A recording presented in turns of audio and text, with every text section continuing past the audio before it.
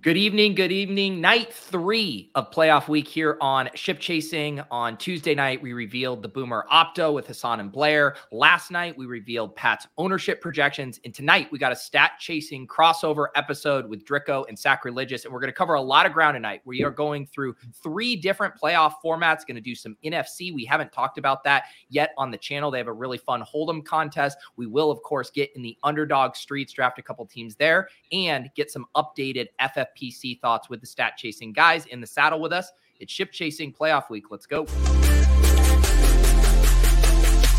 Pat Fryer Helmo. This is why I'm hot. Anita Handjob. Fix your sight. Jamar. Alpha play chase. Are you kidding me? Kadarius Toney? You can't handle the heat. It looks like we're finally at this point. You're right.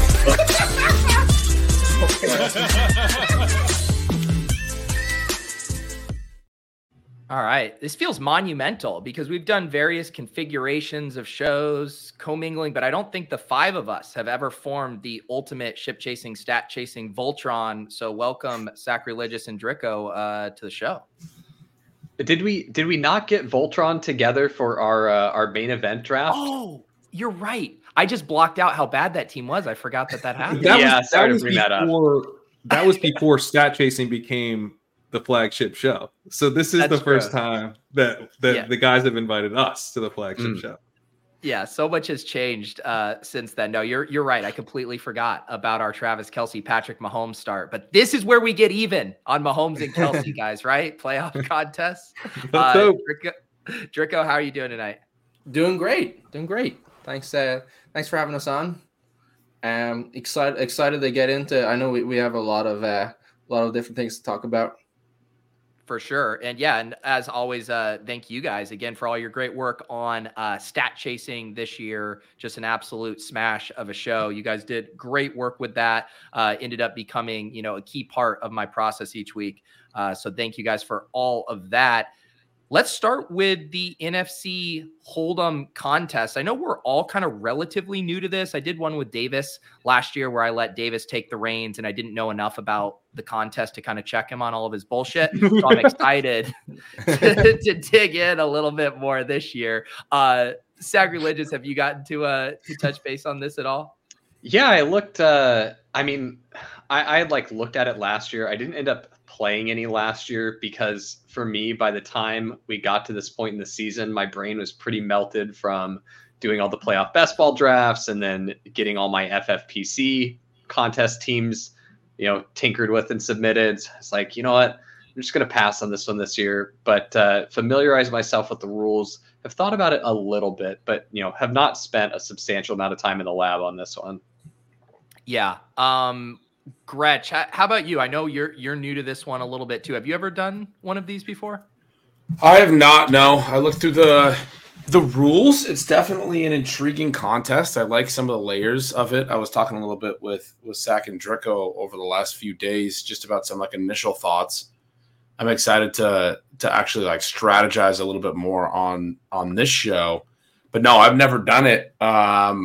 It does look fun and it looks sufficiently complicated where the actual strategizing and the game theory of it can provide a real edge. Pete, do you have a link to the contest just in case anyone's unfamiliar with the rules? Not me. I don't mean me, but just in case. For a friend. Yeah, I just dropped it in the chat. The name of the contest is NFFC Postseason Hold'em. And so, one of the just main differences is you're actually going in and setting a lineup each week. It's not, the set it and forget it like FFPC. You set your lineup, it's locked. Underdog, you draft your team, it's locked. This one, you go in, there's also multipliers the further along the players go. And then there's kind of some wrinkles of you're wanting to keep optionality because you can use players that you necessarily haven't used earlier in the contest. So there's all kinds of wrinkles in directions you can go here. That first, or that element about the multipliers and why it's called a hold'em, I think is a key. Just having, not having played it, but having scanned it initially, the first round, you can only play one player from each of the different 12 teams. You can see right there, or from 12 of the 14 teams. The second round, you can start to get up to 2 different players. And then it expands as there's fewer and fewer teams. You can grab more and more players from those teams. But the longer that a player is on your team, they get a multiplier for their points each week. So if you've had them on your team each of the 4 rounds, you will get 4 times their Super Bowl score. Correct? Yep. Yeah. And so you're trading off basically multiplier for like optionality of getting to like move into players. You're like, holy cow, this team looked incredible. Everyone was fading them. Like, I want to get in on them. Well, the people who got in on the ground floor get the multiplier bonus, but they're also taking on more risk, right? Right. And I think the at the end of the day, you start from the back to the front. Like the whoever scores the most points in the Super Bowl, like who's going to win this? It's the person who has 4x on the guys that are scoring the most points in the Super Bowl, right? I mean, and then you kind of work back from there. But like, I think that's a real key. What's the earliest that you can roster a Raven or a 49er? You can roster them round 1. You'll just eat a 0 for round 1. But I'm pretty sure you want to, unless you're fading those guys, you want to roster 1 Raven, 1 49er. And in particular with running back being so thin, I kind of feel like Christian McCaffrey is the guy when you do, you can only do 1 from each team, but McCaffrey is a pretty obvious one, I think. I think he's going to be in a lot of teams. There's 3 starting running back. There's 3 starting running back spots, so your RB3 opportunity cost is what, like 12 points from Aaron Jones? Like, I mean, it's not a lot, right? And now you get 2x, 3x, and 4x on McCaffrey's next 3 games. Yeah. You know what I really like? And you can add a 49er the second round, right? Once you that's what I was going to say. You can get your second piece. So I haven't thought a ton about this, but it came to me as like, I think this could be a cool contrarian thing. You don't have to lock everyone right. Just like where FFPC, it locks when the first playoff game starts, right? But here you have like the ability to do this kind of late swap DFS style with it. And I think you can do that really sharply with the Ravens and the 49ers. So the way that I would think about doing it is if you get very behind, instead of going 2x Lamar, getting Lamar with your first multiplier stacking, I think you go to Gus Edwards. And you like, if you're already behind the 8 ball, you're just like, give me Gus Edwards. It doesn't mean you're fading Lamar. You're just saying that in the Super Bowl, it happens to be one of those games where Gus gets 3 rushing touchdowns and Lamar does just okay. And that's what bails you out from getting behind the 8 ball if you're playing Ravens to the Super Bowl. Yeah. And the other part of that, with the roster not locking, this helps with Eagle stuff, right? Or any of these injury situations where at FFPC, you're going to have to make some tough decisions on Saturday afternoon, most likely. Whereas with this, like, you'll have a much cleaner picture of who's playing. Zach, why do you like Gus over Zay? Like, to me, Zay's scoring range includes a higher ceiling in a 1-game outcome. I mean, like, Gus could have the 3 TDs, but he doesn't catch a lot of passes. He's got kind of that trappy profile. Zay in a full PPR site could have his leverage on Lamar, right? It's the really strong negative correlation on Lamar. That's why I like it, and the fact that running back is thin, right? Like wide receiver, I can get whatever I need at wide receiver, but I need 3 running back spots. So yeah, but you're going to be going against a lot of Lamar 4X teams in the Super Bowl, so that leverage is pretty key. Yeah, right. That's we got Henry Muto in the chat who's been playing it in his thesis, and I remember Davis saying this last year too, that you're trying to nail the 2 QBs from the Super Bowl because most years they score the most, not always. So that's probably how the chalk is going to be, right? Yeah, of course. If it goes well for you in the first games, like, of course you want to roll the Super Bowl QBs out. But I'm saying as a contrarian pivot, when you end up behind the 8 ball after the first wave of games, that's the button you press. But at that point, in terms of the CMC point I was making relative to Purdy, it is interesting because if you pull the CMC cord in week 1, then in week 2, you have CMC 2X, Purdy 1X. Then you have CMC 3X, Purdy 2, CMC 4, Purdy 3. It's each week, actually. And same thing here with Gus, actually. It's not just the Super Bowl. You're going to have Gus outscore him each of the next 3 rounds or a combination of the 3 because there's a multiplier gap each round. But you're only pulling that lever if you're a dog from right. something else, right? And I think you can get there with two. Like with how the multipliers work, I think if you have 2 games out of it where, and even if it's like one of them, Gus and Lamar are similar, Lamar maybe beats him by a couple, but like you're really just hoping that in the Super Bowl, that's the gut. But again, you're only doing that when you're buried in the first round. And I one thing that I'm not quite sure on. So when obviously the Ravens, they don't play this weekend. And so when is the last point that you can switch around with your Ravens? I guess it's until all your other players are locked, right? Yeah, it says players on bye teams lock with the start of the last game of the weekend, which is Monday night. And so, but the other thing is, by that Monday night, you only have 4 open roster spots. So your maneuverability is shrinking as the games go on. So maybe if you had a potential pivot that you're needing to make, you would plan that out with the players in that Tampa and Philly game as well. Right. So you'd be like swapping like for like potentially. Or your pivot could be CMC Lamar to Purdy Gus. Right. That's probably the simplest way to do it. But having pivots in the last available game obviously helps your. Just so I understand the format fully, if let's say the chalk bracket plays out, what is sort of the optimal approach here? I mean, it sounds like it would be that we're taking not Purdy in round 1, although is that just because CMC's such a massively high scoring running back that he is sort of the exception to the rule? But like, there would or is there a case to start Lamar and Purdy, or is it basically you want to start Lamar, Allen, CMC? It sounds like Lamar and Purdy is what Davis was saying, and what it sounds like Henry's saying.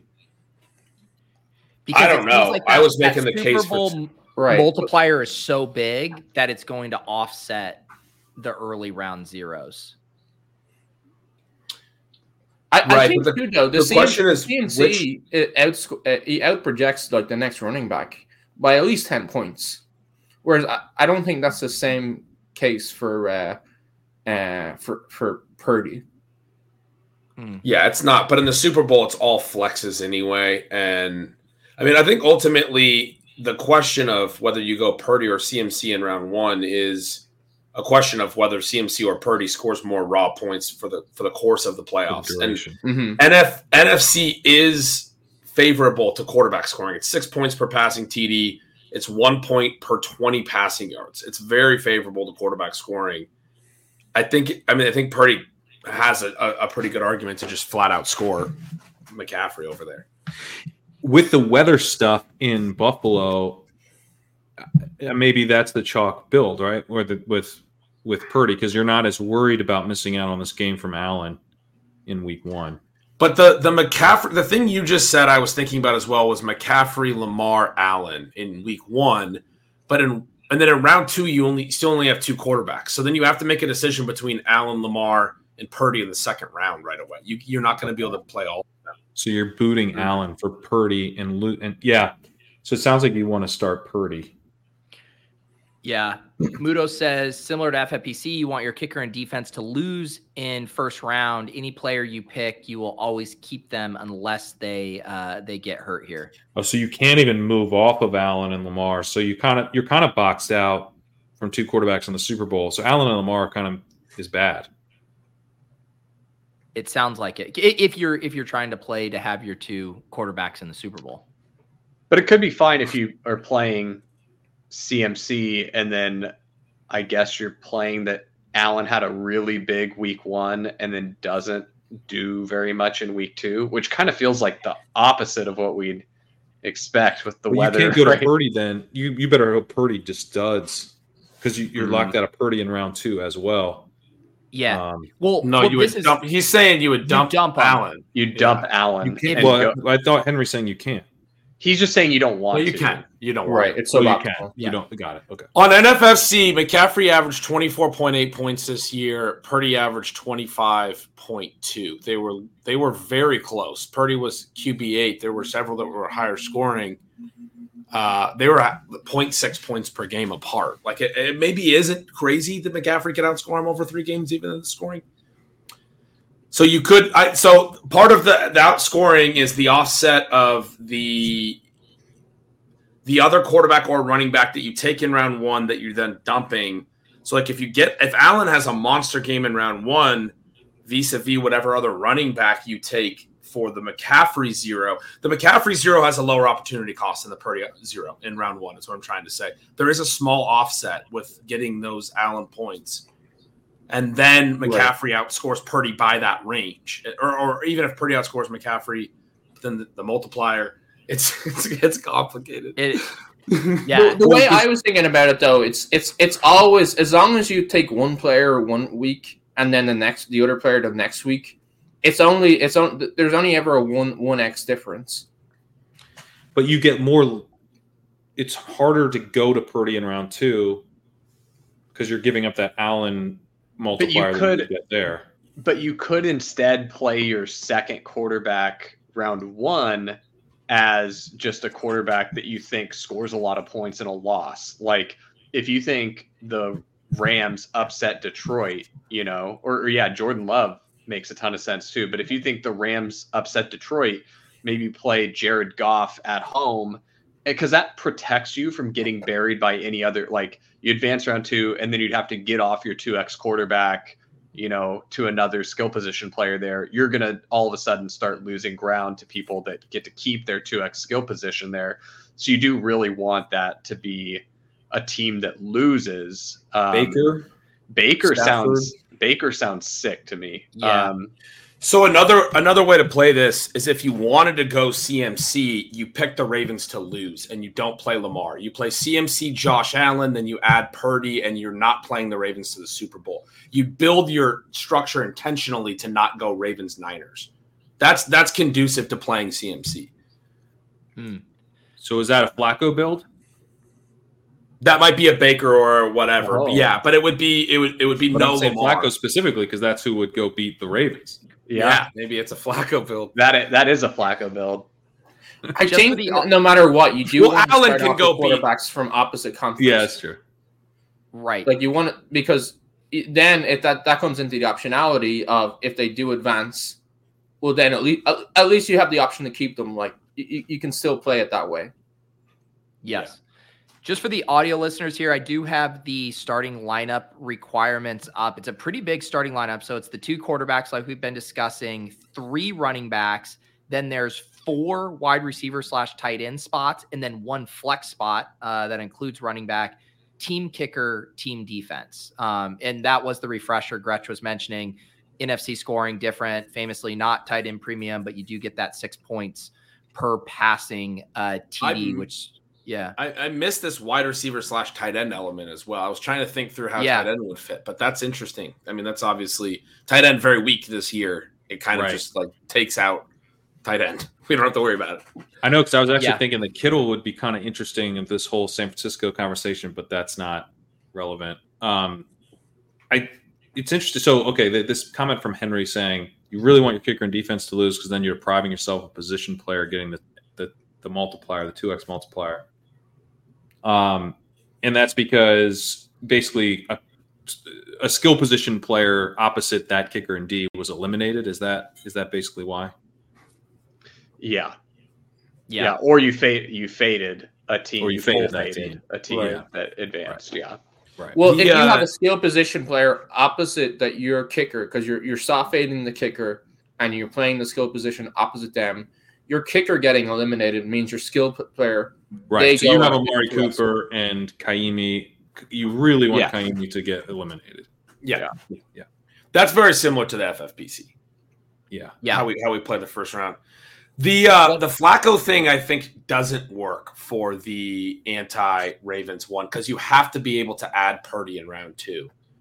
If you did CMC Allen, you need Purdy Allen as your 2 QBs in round 2, which means it doesn't matter if it's Flacco or whatever. I mean, I'm sorry, I'm still playing out the McCaffrey Allen angle, but the second quarterback you play in round one is more or less irrelevant. I mean, maybe you do need him to lose. I wasn't necessarily following that point. Well, you don't. Maybe.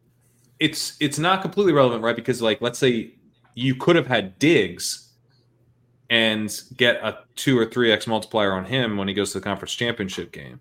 So there is some opportunity cost to starting over on the Bills, assuming that they do make a run. So what you're telling me is you start Flacco round one and you just play Flacco all the way through. Well, that's the thing. Well, if you want to play him for the Super Bowl, then you can't do that. You can't play Flacco in the second round.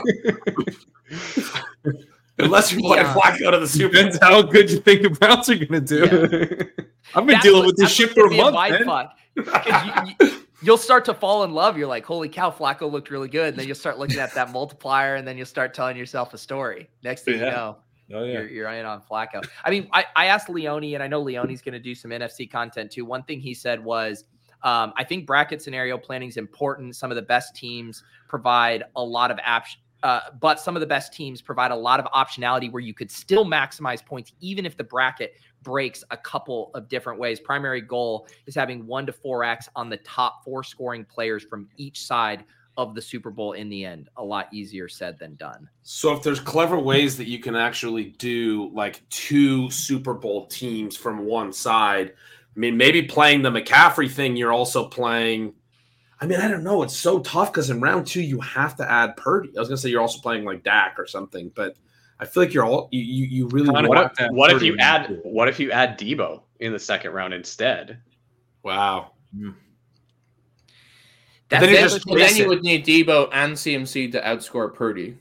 Yeah, right? Any other Niner build that makes it, you're going to be behind the 8 ball. But that's the way you have to do it if you're going to not add Purdy, because you need it to come as rushing touchdowns, right? Yeah. Right. The passing touchdowns are what will bite you in this format. So it's fun too, because I think you can start to get a little bit more granular with like your weekly takes, right? Like you could be like, I really like Achane against the Chiefs, run defense, but then maybe I want to play, a pass catcher in their round 2 matchup. Like you can start to really try to leverage specific spots you like for individual players. I'm trying to think of like, what are the specific ways that you can keep multiple options open? Like,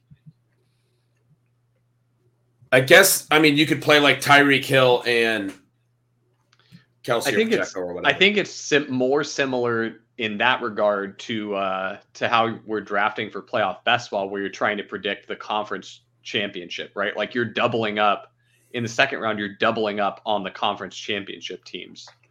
Yeah. And you're concentrating your bets there instead. So I think that's probably the way you do it. There's 8 teams left at that point, and you can do 2 of any team.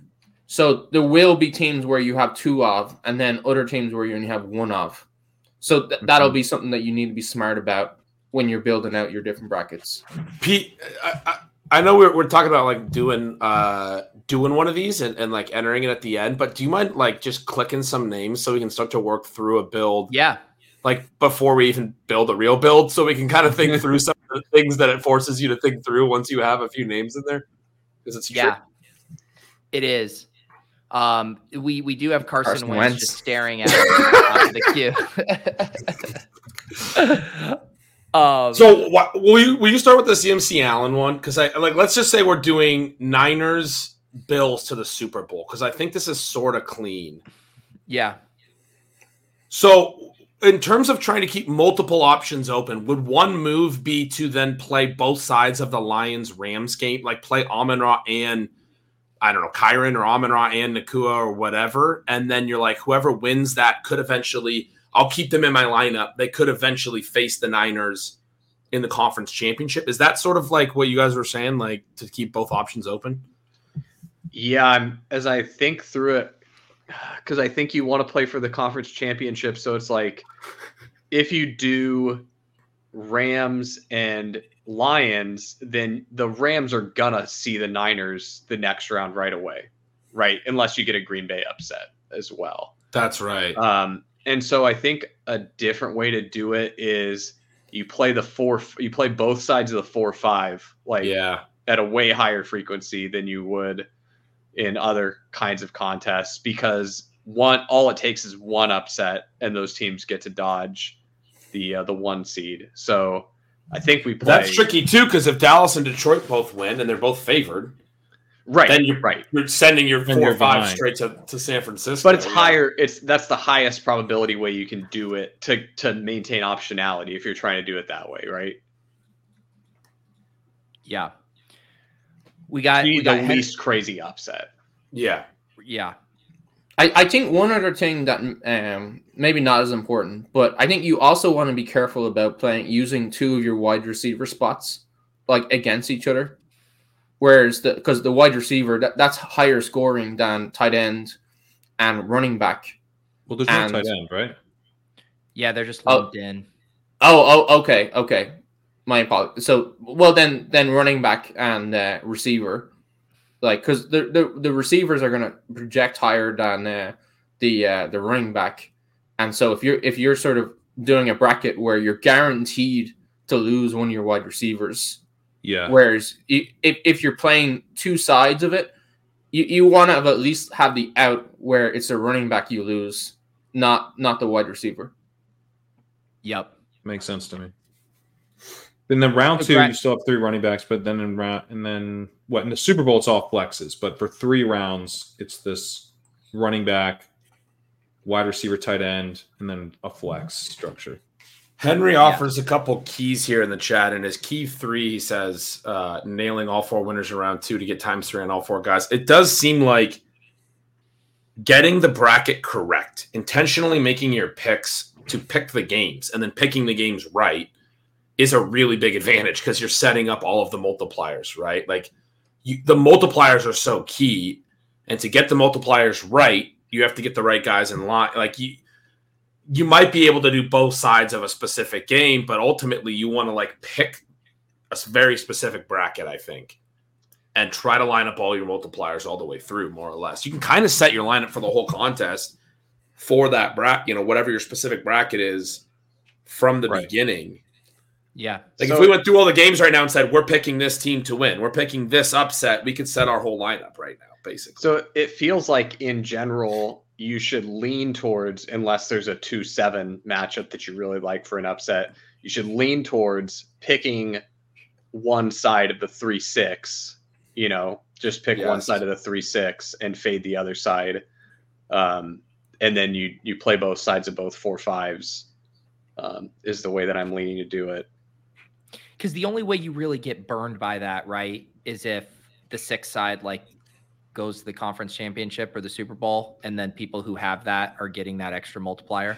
And you can even pick the 6. I'm not saying you got to pick the 3, but it's just pick that one right, and then you maintain the max optionality by picking both sides of the 4-5, and then whichever way the bracket shakes out, whether there's upset or no upset, you end up with ways to pivot. At least you can bail yourself out. So let's try to build out the rest of this. Let's first say a bracket. Like what 4 teams do we want to play in the conference championship for this one? Well, let's play both sides of the 4-5s. I think that was an interesting point. Mm-hmm. And then we can pick the 2-7, 3-6 games.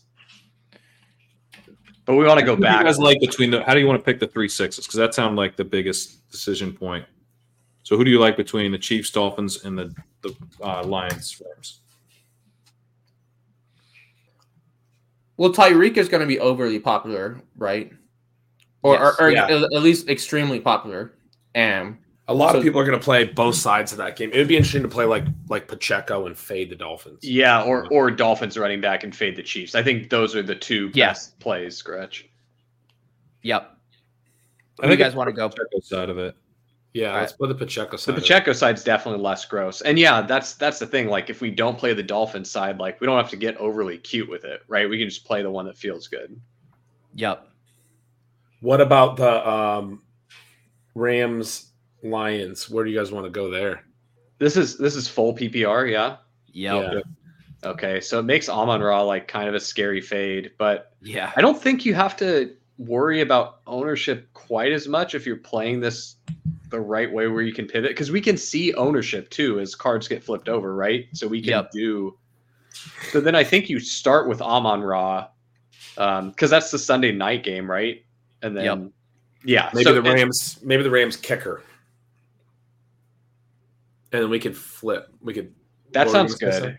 That's a dome game, Rams kicker. That makes sense. And then we can pivot there. You can pivot Sunday night and flip the Rams to your winner and play like Puka and the Lions kicker. Yep. I like a little contrarian. And then 2-7 will probably go, or we already have Bills in the 2. So do you just not play a Raven, or do you start with like Zay or something? I think you got to start with. It depends on how we're playing that step of the bracket. Are we saying that the Ravens get upset then by?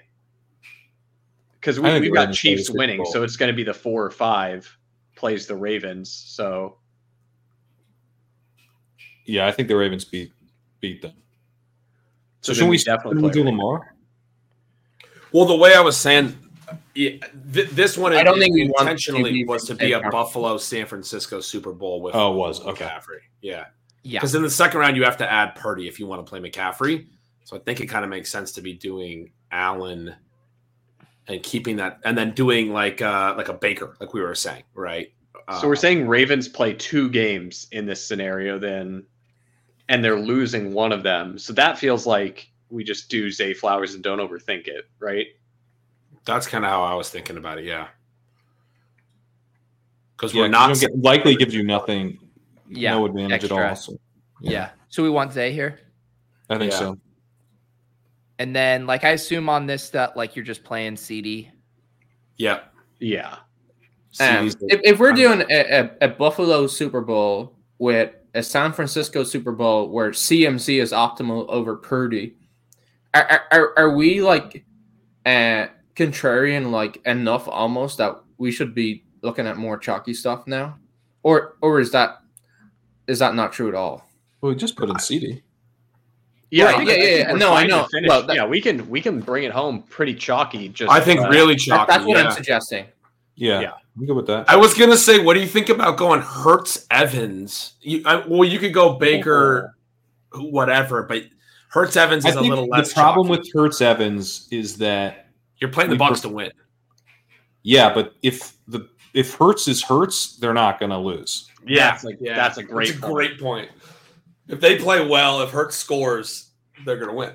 They're going to win. So I think you just pick.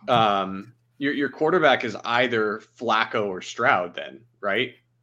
Doesn't that sort of give you a little bit of optionality too, then? Yeah, it does. Yeah. I think Trico, yeah. But you're probably dumping this player regardless because you're probably adding Purdy. But you're hoping Flacco lights up the Texans defense, which is pretty plausible. The optionality it gives you is if Flacco does win and Josh Allen gets upset. You can go. Oh my god! Oh my god! Okay, yeah, now you're that's your optionality. Hey, have you been hanging out with a guy named Daniel Raz? I'm just saying. That's the optionality it gives you. There's no other optionality that I see. If and Allen got booted across the pond right now, he really is. That's amazing. So Flacco and then probably Nico, right? I mean, you got to go bring the Texans chalk. I do think we may be forcing ourselves into too narrow of a path with 2 AFC quarterbacks. That is a hesitation there. Whereas round like 2, unless round 2 we're deciding that we're going to put in Purdy. Yes. I guess I get that, but I don't like being locked into it before it's even. Well, we could start with Allen Purdy and then we're locked into it. I mean, I think you're locked into the QBs early in the contest regardless. Is sort of the way to play it. I think what Henry was saying is a lot of people are going to lock in their QBs in the first round and never change them. Yes. That's kind of normally would be optimal because you want to correctly pick the Super Bowl, but it's a little bit. That's essentially what we're doing, but we're doing a trade-off. We're saying CMC outscores Purdy. Yeah.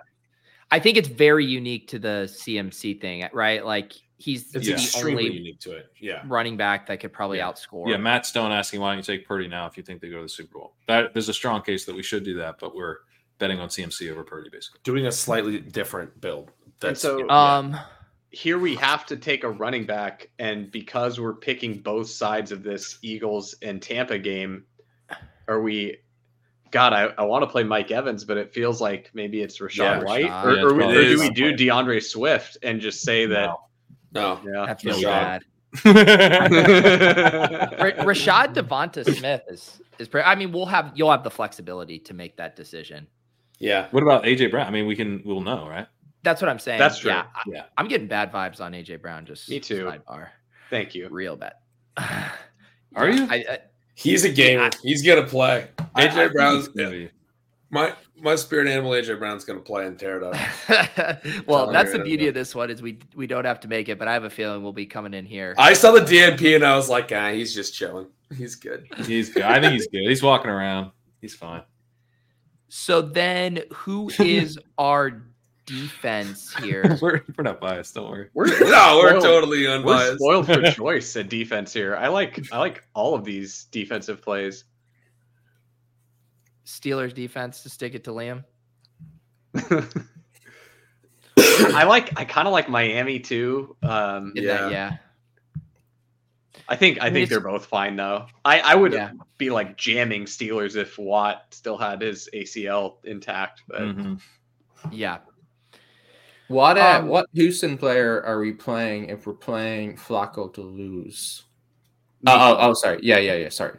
Nico. So who are the full fades then? Pittsburgh and there's an NFC and team, Green right? Bay. And Green Bay. Flacco doesn't need to lose, play. right? We can just swap to Purdy regardless of what happens. Correct. What happens if Flacco wins, though, is all of a sudden our Nico Collins gets replaced by a 1X Brown then, which is pain because someone else has that Brown at 2X. Yeah. And so then we've got to get really contrarian somewhere. And so we either are hoping that we were contrarian enough early where we got a little bit of a lead where we're not buried, or we got to do something really funky. So we kind of need Flacco to lose. Is there any case for going like Amari and Baker? I actually don't feel that great about the Browns losing. I think that I feel much better about the Bucs losing than the Browns. Yeah, I'm kind of worried that Baker in a loss just doesn't even score that many points though. He's like they only scored like 9 points last weekend. He's super banged up. What about Love? Also, we can't do that because we would need a running back. Love. You probably have to go to Singletary in that if you're doing that. Yeah. I think the cleanest is just pick the winner in this Cleveland and Houston game, and we're either playing Stroud or we're playing Flacco because it's clean to go from Nico to Amari. Yeah. You can so this is just gut check. Do we know ball? Who's winning this one? Do you guys want to try a different one that's not McCaffrey, Allen? Like I let us down kind of, I think, a more challenging path than necessary. No, I like this a lot. I mean, this was a lot of fun to think through. Well, I think it's good because it shows you the tougher decision points versus the kind of chalk build where you just put in, Purdy and Lamar or whatever. Henry had a good comment in the chat there. He says one way is to play both QBs from the same game, locks in opening for Purdy, but Alan Rudolph is gross. Yeah. Yeah. Oh, that's interesting. So if you could do it more with if you did like the Dak Jordan Love kind of thing, maybe in a better game. Yeah, that's a whole way to do it. You could do Mahomes Tua, and you're playing KC Miami winner to go to the Super Bowl and play the Niners. That's also pretty gross, though. Yeah, it is. I'm scared of those. I'm usually not a weather bro, but man, the weather's got me shook. The idea is that either side winning could be a team that could go all the way to the Super Bowl. Yeah, right. That's the way you want to play it. Yeah. Which is it is tough for those scenarios. If it weren't for the weather thing, it would be the Chiefs Dolphins game that you would target for that path. Because if it was the Bills Texans and the weather was good, then you'd love to do Stroud, and then Stroud's losing for sure. We know that, and then you get your Super Bowl quarterback in Allen. Yeah. The other thing as well is so quarterback. That's easily the highest scoring position, and the Cleveland Houston game. That's the first game, and so do you want the information on that early, or do you want the information from the other games before you decide what you're doing at that second quarterback spot? Yeah, I think it's the second one. That we want information first, decide QB second. Yeah. I don't feel like Flacco's the play, but I don't know how to not do it. Is it Stafford? And then you somehow move the kicker situation out? Because if we're playing Flacco to lose, we're playing the Rams to lose. That's true. That's a good point. That's a great one. I like that. But then we're still playing the Rams to lose, though. Can we go? Right. Can we go? Or, I mean, the Browns to lose. How do we fit the Browns in? Yeah, then we go Kaimi instead of Nico. Yeah, that's right. And then, where am I? I like that better. Yeah, that was a good call, Jerko. Yep. Good to have some input. Nailed it. And then what you could? I mean, I guess you could do Amari or. You could do Amari or Njoku if anyone has strong. I assume in this. You could do Jerome Ford, Mike Evans now if you wanted to go to get the other running back off Cleveland. Yeah, a lot of 2v2s start to open up for sure. I like White Amari better. I think we can. Yeah, not worry about chalk. It's like play the best plays at this point. Yeah. I feel like I like Njoku more than Amari straight up right now. In just regular PPR, even in this, yeah. Wow. Where were you during week 16 of the NFL season? Where was Amari during week 17 and 18? Like, Njoku's game log has been really consistently strong.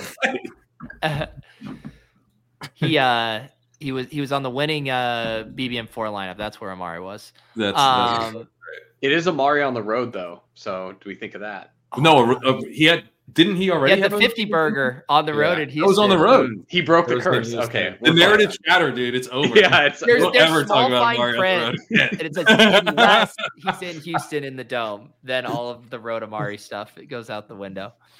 Wow. All right, that was fun. I will be curious. I know a lot of you guys have thoughts. Mudo, I appreciate you weighing in. Some of you guys, if you guys have other thoughts on this contest or strategy, definitely drop it in the Discord. We're eager to learn and pick your guys' brain on that. We're obviously trying to figure this out on the fly, but a fun format. And we will we'll keep you guys posted on how it goes. Let's see. Do we want to check in on some FFPC stuff, and then we'll save some of the underdog drafting for the end? Yeah. So I guess I'll just start because I want to get Drico and Sacrilegious's fresh thoughts on this stuff. But I guess, Pat, I will ask to set it up. Have you made any big ownership changes since the show last night? No, I kind of tweaked some of the smaller stuff that we were talking about at the end of the show. And so haven't not made any major changes. I listened to Jacob Sanderson's appearance with Davis Maddock today, which got my wheels turning a little bit. He was touting the Ravens defense as like kind of the pivot of pivots, which I actually really like because it's like the way that people won't fade them. Most people will fade with Tucker. So I actually boosted. I think I boosted them from 1% to 2%. Just Jacob Sanderson steam boost there. Yeah. Put that in your Twitter bio, Jacob. Got Kerrane to adjust his Baltimore Ravens team ownership in the playoff contest. Let's see. Sacrilege, are you going to do a batch of ownership for this with Pat? Yeah, I did one and sent it over to Pat. I definitely defer to Pat's ownership numbers over mine. There were a couple spots, though, last night on the show where Pat was adjusting stuff. It did head in the direction that some of mine were, so that made me feel smart. That's true, yeah. I still have you updated yours? I still have. No, I need to do another run. I was waiting to see how you updated before I did a run. And then I did see that Easy had some ownership. He did as well on his tool that he came out with. He had Tucker really high. I I had the Ravens fade overall really low, so I probably need to come up on that a little bit. I think that my Fairbairn, if there's one that I'm going to flag plant on, though, I'm pretty sure the Boomers are going to flock to Fairbairn. I have Fairbairn at like above 20%. That's the kicker spot for me. Like that's the chalk kicker. And I feel pretty like in my gut, that's the one where I'm like, I think I'm on that one. The one where I was like, Pat's talking directly to me right now. So like when you project something and you're like, what a wonderful opportunity this is, you might be wrong in your projections. Like, I'm too low on my Cooper Cup ownership. Damn it.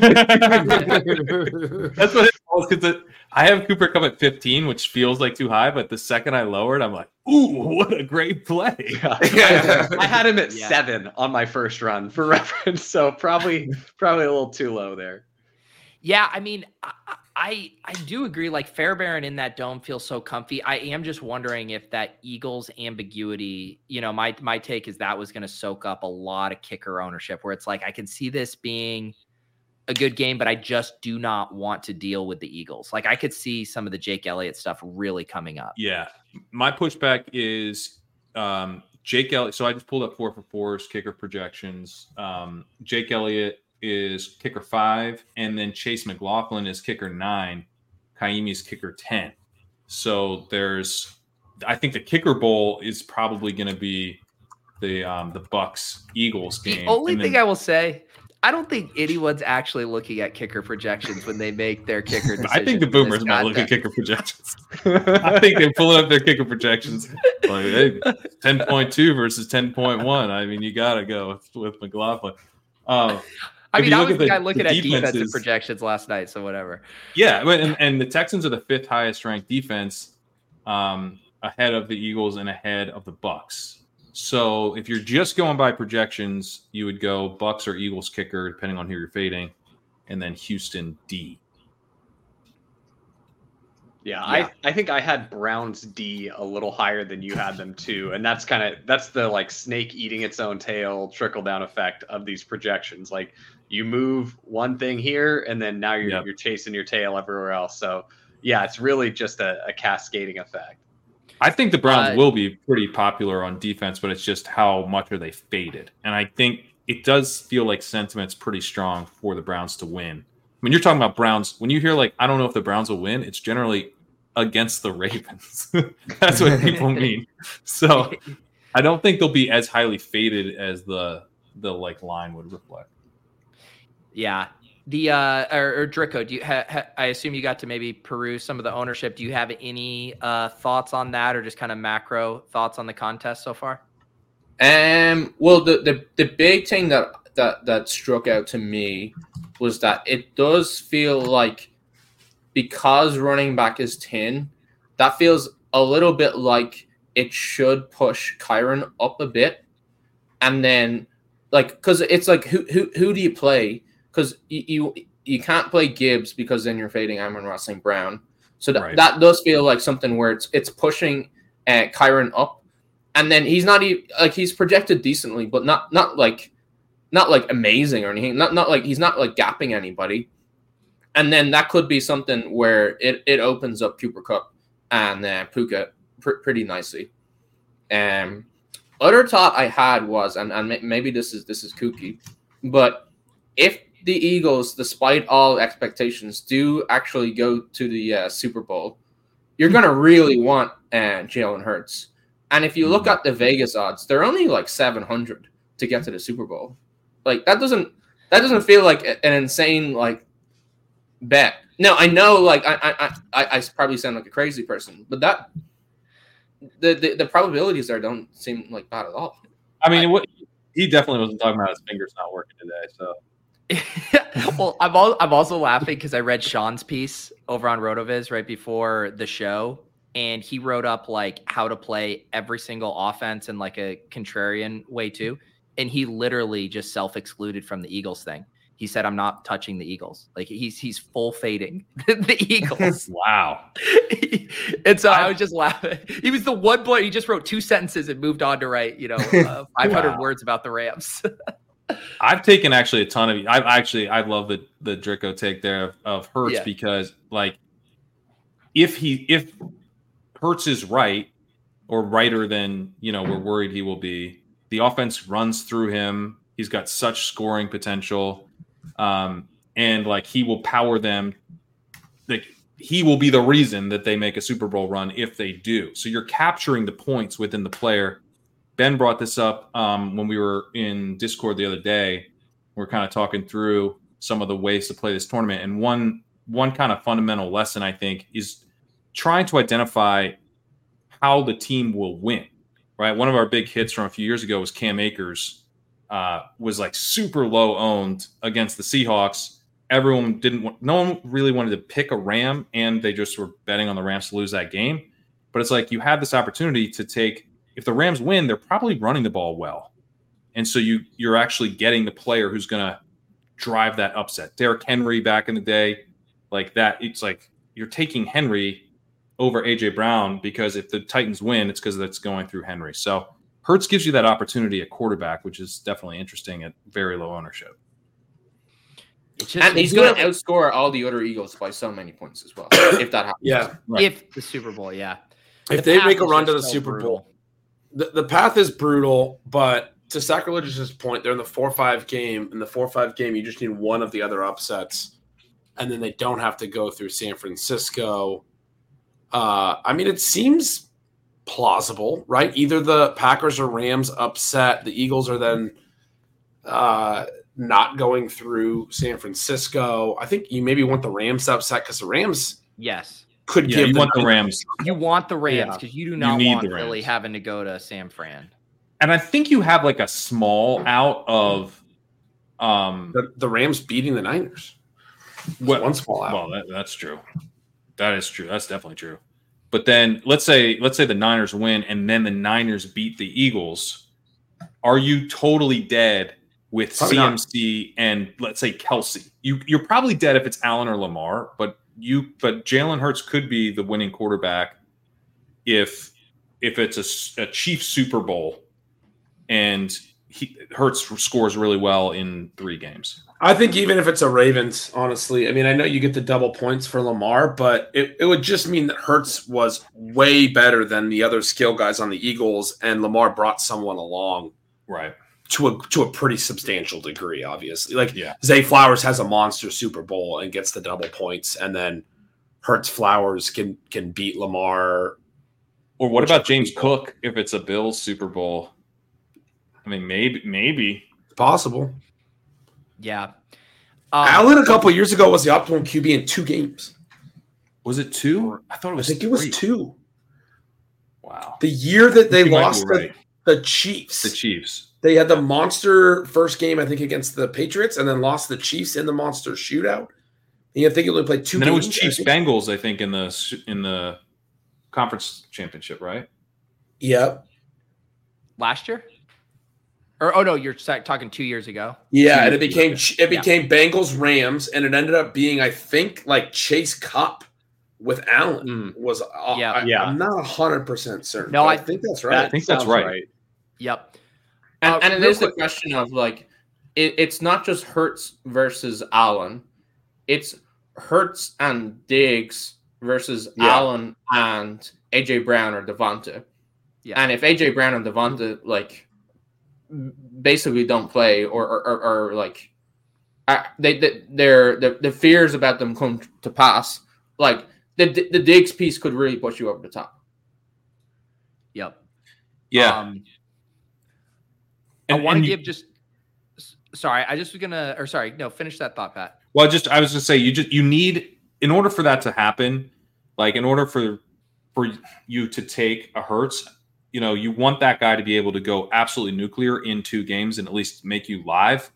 Right. In 2 games. And that's Hurts. Like Hurts can do that. Yeah. He can rush for 5 touchdowns in 2 games. And you're like, all right, well.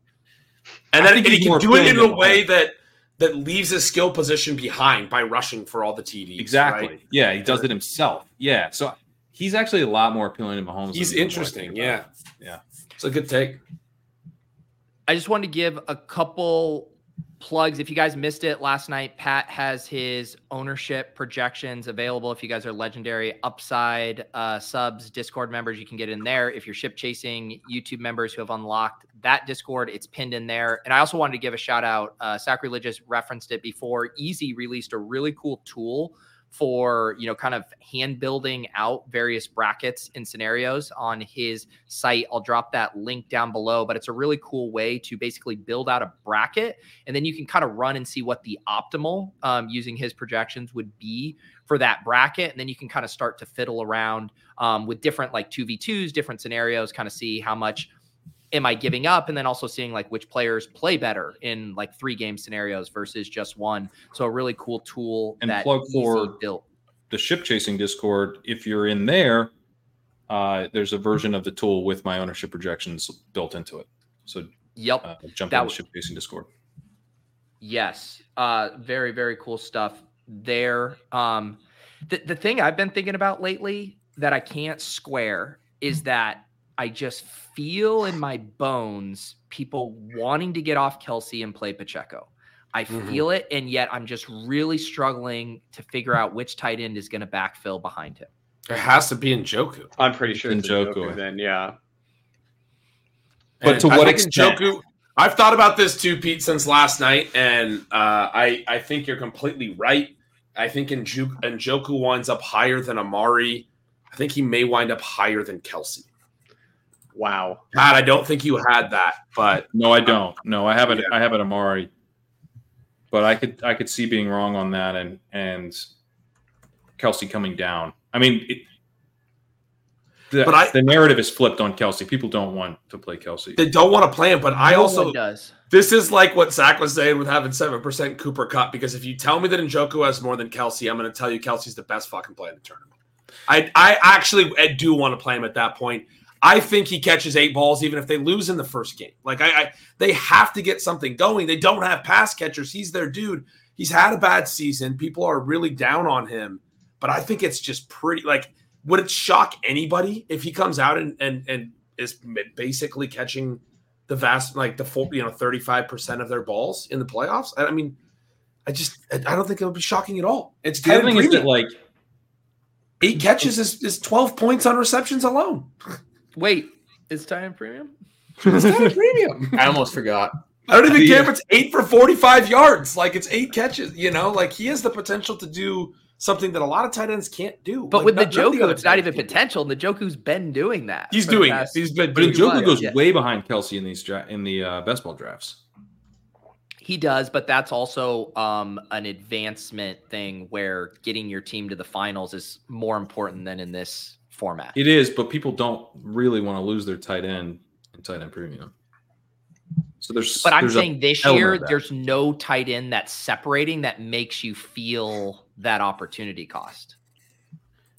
I agree to an extent, but just that little extra thing of like Kelsey's going to play more games, so therefore. But I disagree because most people are playing both the Browns and Chiefs to be one and done. That would be like the chalk scenario. Yeah. No, I don't think anyone's playing the Chiefs. No, I think people were playing Dolphins one and done. The vibes on the Dolphins are bad right now. No, I'm saying I'm saying everyone is assuming Travis Kelce and David Njoku each play 2 games. Sorry, that's what I meant. 2 and done. Yeah. Yes. Yeah, sorry. You're right. One win. Yeah. One win and then lost. But yeah, that's why I'm saying I don't know if that separates. Isn't Dalton Kincaid like such a good pick? Yeah. In this? Because I was just gonna say, as he made that case on Stealing Bananas today, and I wanted to say no, but I think it's. So you revealed before the show that you have a lamp in your study that's from the same company that Liam got his lamp from. So how much have you been hanging out with Liam? I might need to throw the lamp out. Lamp shopping together. I had Kincaid on my first run. I had him at 20% because I let my own brain get in my way when I'm doing these projections. And then what are people going to do when they think about the ownership? And so I had steamed Kincaid all the way up in my head of this is such a sick play. And I had Lamar really high in my first run. And I brought him down after I saw Pat's. But the more I think about it, Kincaid feels really sick. The other one that I really someone's going to have to drag me off this play, but I'm pretty sure Jahmyr Gibbs has to be one of the best plays in the contest too, with I had Amon-Ra lower, and I was still considering a fade. And then after seeing what Pat had on him and Easy had on him, and like hearing the sentiment around like, well, you got to just play Amon-Ra. It's like, I'm pretty sure I just got to play Gibbs on like every team I make then. But it's such a clean pivot from Amon-Ra, Kyron to Gibbs, Puka, or Cup as well.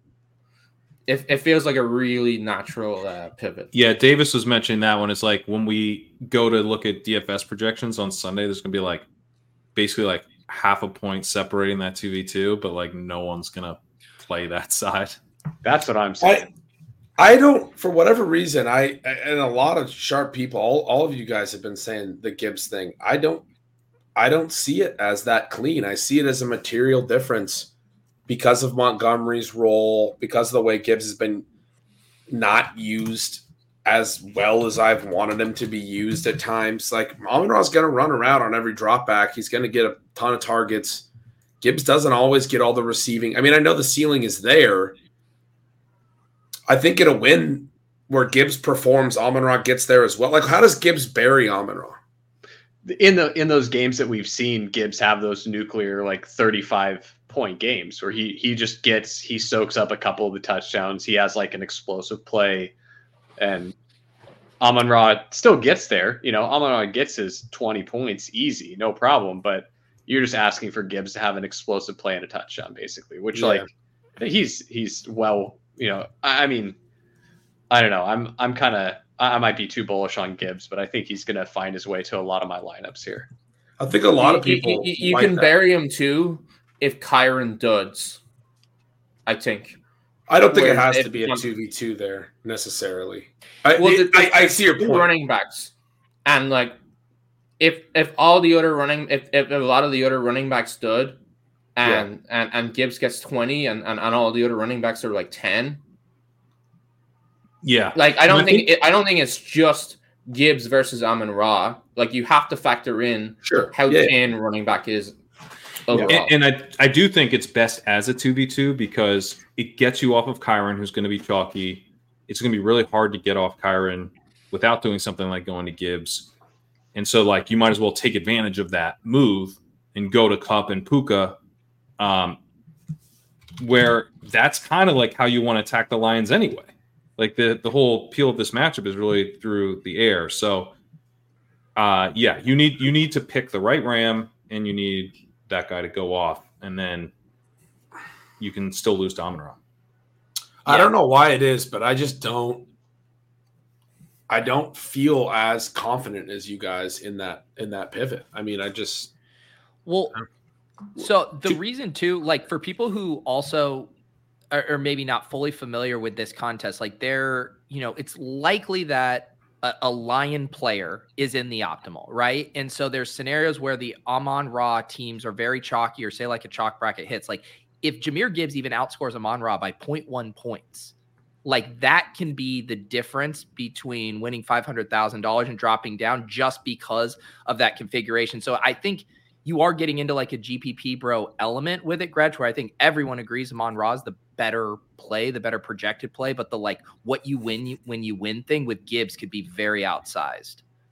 Yeah, we're talking about 66% right now is what I have for Amon-Ra versus I think 19 for Gibbs. So, you know, it's like is he 3 times more likely to win that 2v2 kind of thing? Because then you're also gaining. Actually understates it because you're also gaining leverage when you move from Kyron to the wide receiver. So, you know, you're kind of saying the field is going to tell you my Amon-Ra Kyron 2v2 versus your Gibbs Puka or Gibbs Cup is like 4 to 5 times more likely to be the higher scoring combination. And I think that's wrong. Yeah, because you got to think about the combinatorial ownership of Kyron plus Amon-Ra, like that. Those are so. You don't have to play Kyron to play Amon-Ra. I reject your guys' 2v2. You guys have made this all about the 2v2. If CMC's a lock, there's every other running back in the contest could be your RB2. You don't have to do it, but you don't have to. Most people are going to do it, but the chalk will be this. So you're still going against the chalk with this 2v2.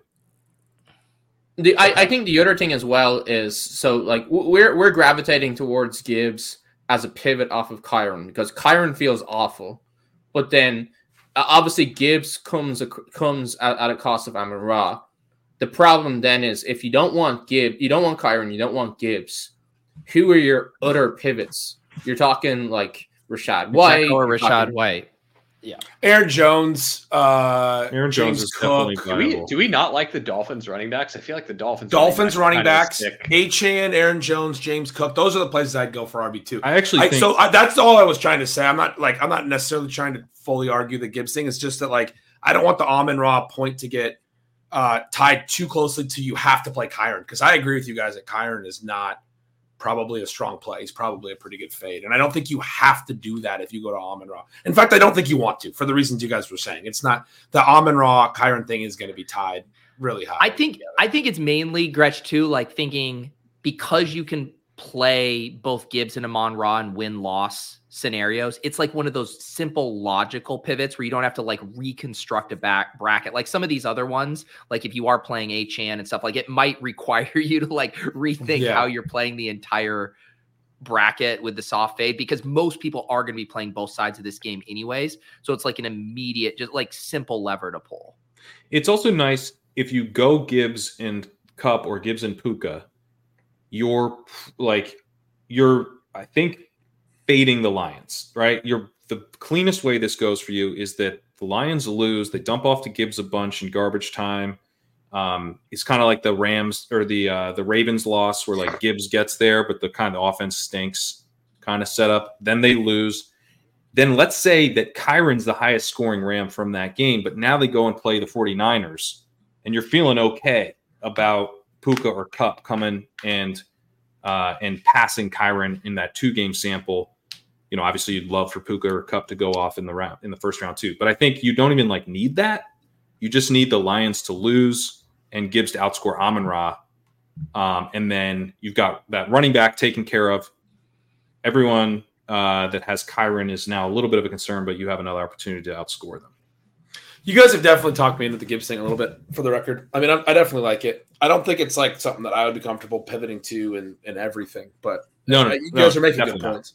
Yeah, definitely. It's definitely I think it like what's so funny is when we talk through all these like across our entries, it's like saying, you know, you'd want to be like 10 to 15% lower than market on ARSB and 10 to 15% higher on Gibbs, like just kind of like sliding that over. That makes sense. Any other 150 in with Leone for your portfolio? We're gonna get 75 in. Okay. The pivot, I think it was mentioned. The pivot crazy. From Kyron, Tyreek to Achane, Puka. That's also like super. I think pretty clean as well. Well, Mostert's looking like he's going to play, and so I think I just lowered Achane down to like 3%. I don't think anyone gets there now if Mostert's playing. That RB2 question is so interesting and is such a constraint. Another one Sean brought up today when we recorded, he brought up Najee Harris because that RB2 spot is that challenging. Pat's about to put his feet up on here, Kadarius style. I read that. I was just imagining like Sean just like gritting his teeth as he typed it out, like screenshot. No, Sean like he has like a sick pleasure for that type of stuff. Like when he actually gets to tout the guys he's always faded. Watching Sean like have to write about like Joe Mixon or Leonard Fournette over the past few years, he hates every second of it. Well, that's true. Yeah, he's never come around. Look at Nez pops up in the chat. Now we're talking. No. I still blame Nez for wanting the Steelers to make the playoffs. I think that's why we have to deal with it. That's his fault for sure. Let's see. Any other kind of bigger angles, you know, I don't know if you guys got to watch the show last night or things you guys find particularly interesting right now as far as decision points? Easy in the chat says Puke Gus Edwards. And I've got to be honest, I definitely thought through this of like my ultra contrarian way to play. Like if you happen to do like a Purdy team where you're stuck at running back and you're like, well, Lamar gets all the touchdowns vultured by Gus Edwards. And I just do it that way. I don't think I'm getting there on any of them, but it was a thought I had in my brain for a second. It's such a weird needle to thread, right? Because like Gus Edwards' vultures are going to be positively correlated with like the Ravens rolling, but you don't want them to roll like more than 2 games. Like you want the one game where he gets you the 2 vultures and then they flame out is probably what you need for that. Yeah, but then it's like, and who do they lose to then go to the Super Bowl where you're still feeling good about, like, they can't lose to the Bills, because then you're feeling pretty buried by the Allen CMC teams.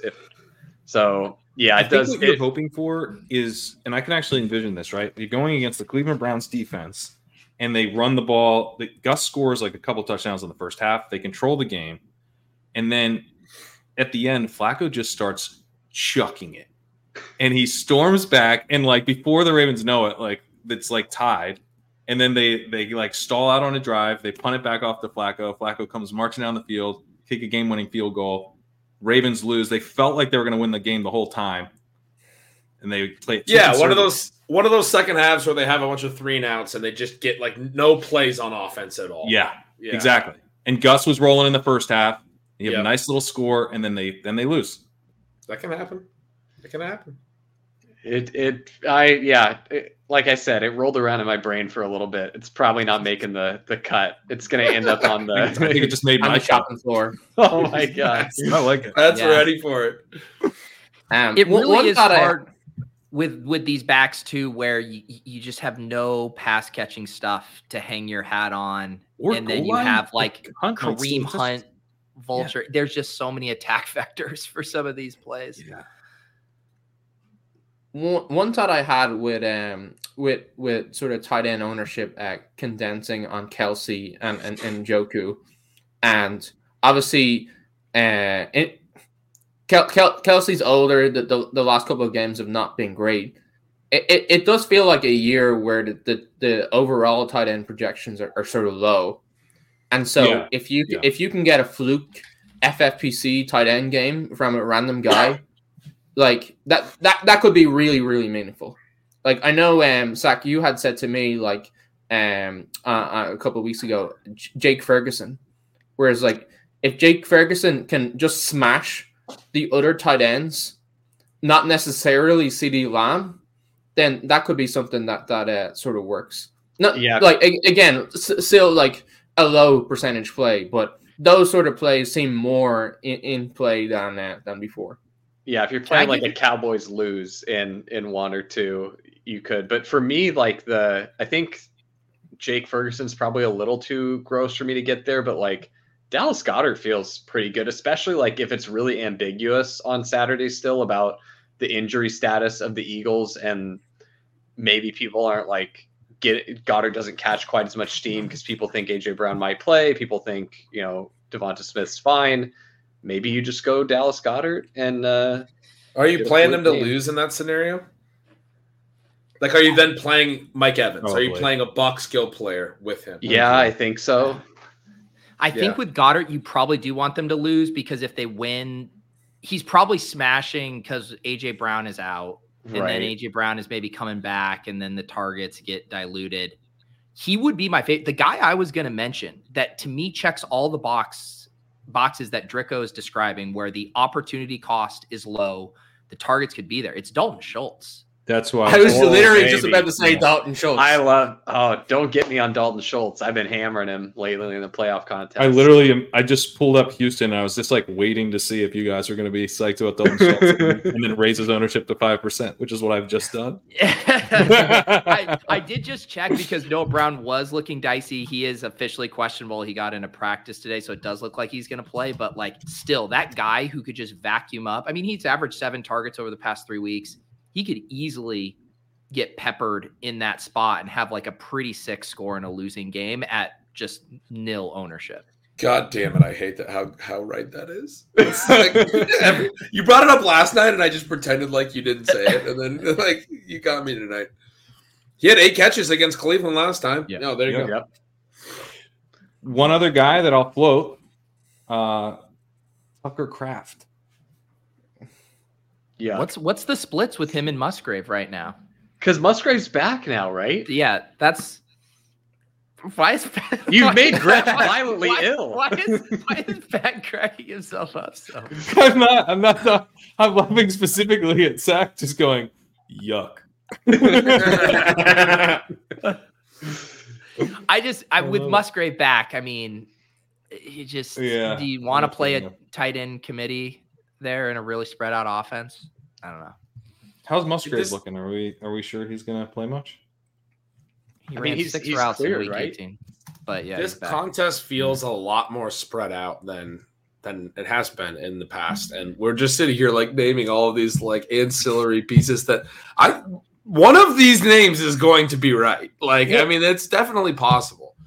I just think the reason I like the Schultz stuff, not to beat a dead horse, is because the opportunity cost is so low. And you don't have to tell yourself these gal brain things like with the Cowboys where it's like, well, Jake Ferguson scores 2 TDs and they lose. And like, you don't have to do that with the Dalton Schultz play. And you're only fading Nico in terms of who's going to actually be in other people's lineups. When a lot of these other players, you have to fade like 3 or 4 teammates that are going to be in at least 15% of lineups, and that makes it really challenging. Yeah.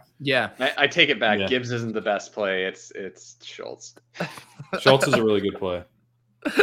Paul says dudes could literally sit around and name fringe FFPC playoff contest plays and have the best time. I mean, that's literally what this entire week is. That is part of the deal with Gibbs, though, and I do think that's part of what makes me think that's a valuable one. Is like, I mean, Amonra could just have like a 3-catch game, and there's no one else that's being played from the Lions. There's no Laporta. No one's actually going to go to David Montgomery. No one's playing golf. So you don't get buried, and you do fill a running back slot. I mean, all it takes is he could have like a 12-point game and be the right play. Although in that scenario, you might have just wanted to fade the Lions. Yeah. Let me ask you guys this: Kelsey versus Pacheco. Do you think Pacheco can come in higher than Kelsey? I do. I really do. I think I had him really close. Let me. You originally had 44% Kelsey and 34% Pacheco. Okay. I don't know if you updated that, but.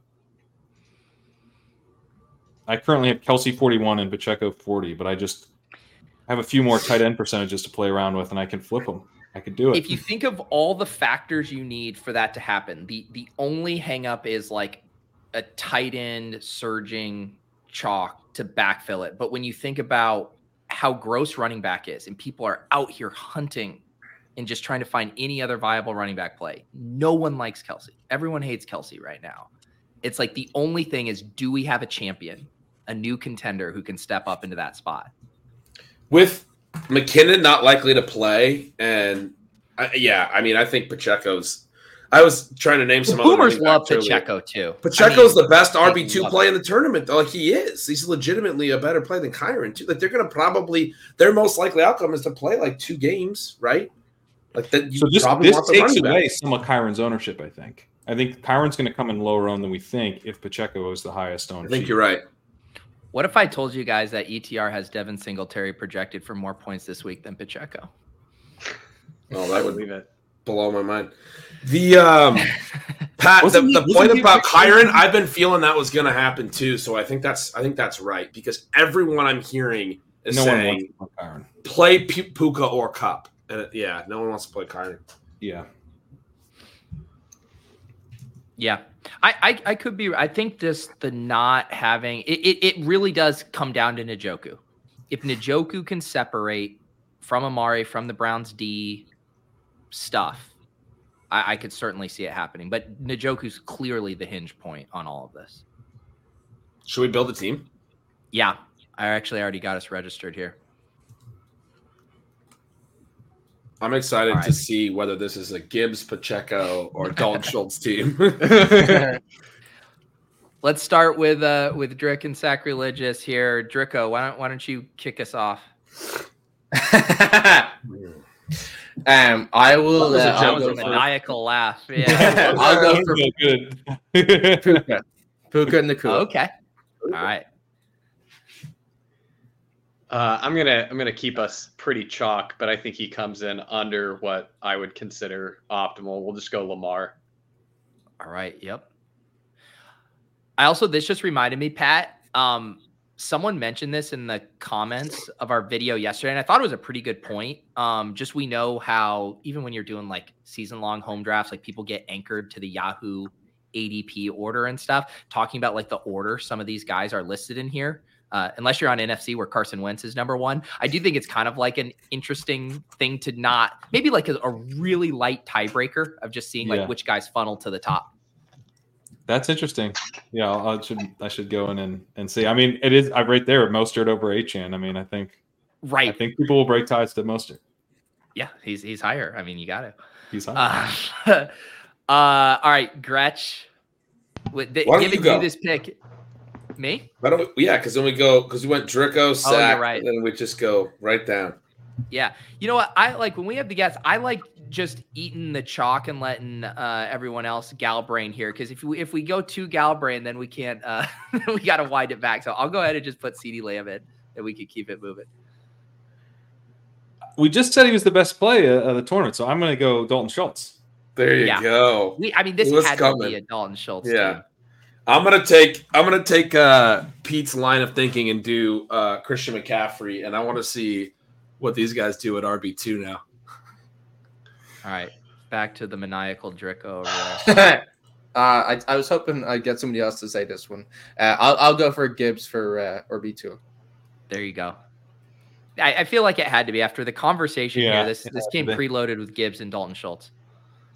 I'm gonna go ahead and go Mike Evans then. Yeah. He's a guy that I feel like we haven't talked a lot about the Bucs. You know, the Eagles, I think, are pulling most of the discourse right now, but God, he's an awesome play. Mike Evans. He is. Gibbs, play, but not overwhelmingly. Gibbs and Schultz kind of pulls Pacheco and Kelsey out of the lineup. Is that accurate? That's how I was leaning. I was thinking that you could go Rice. You're saying? I think. Yeah, I was just sort of thinking out loud. I was wondering if that's what you guys were seeing as well. I thought you meant fading the Chiefs for a second, but yeah. I think that's a really cool angle, right, Gretch? Because we're going to want some Rice on our teams, and so then you ask yourself, what kind of teams do you get to Rashee Rice? Right. That's what I was thinking. Yeah, I love it. But I got to pick someone I guess first. Okay, so if we're going, no, it's back to Pete actually. Oh, it's back to Pete. Wait, well, I'll do it. I'll do the Rashee Rice. Don't tempt him. That was gonna be my pick. I was picking it up. Stole your idea. All right. I'm gonna go Jake Elliott. Mm-hmm. Eagles just blow it. They are very good at blowing it this year.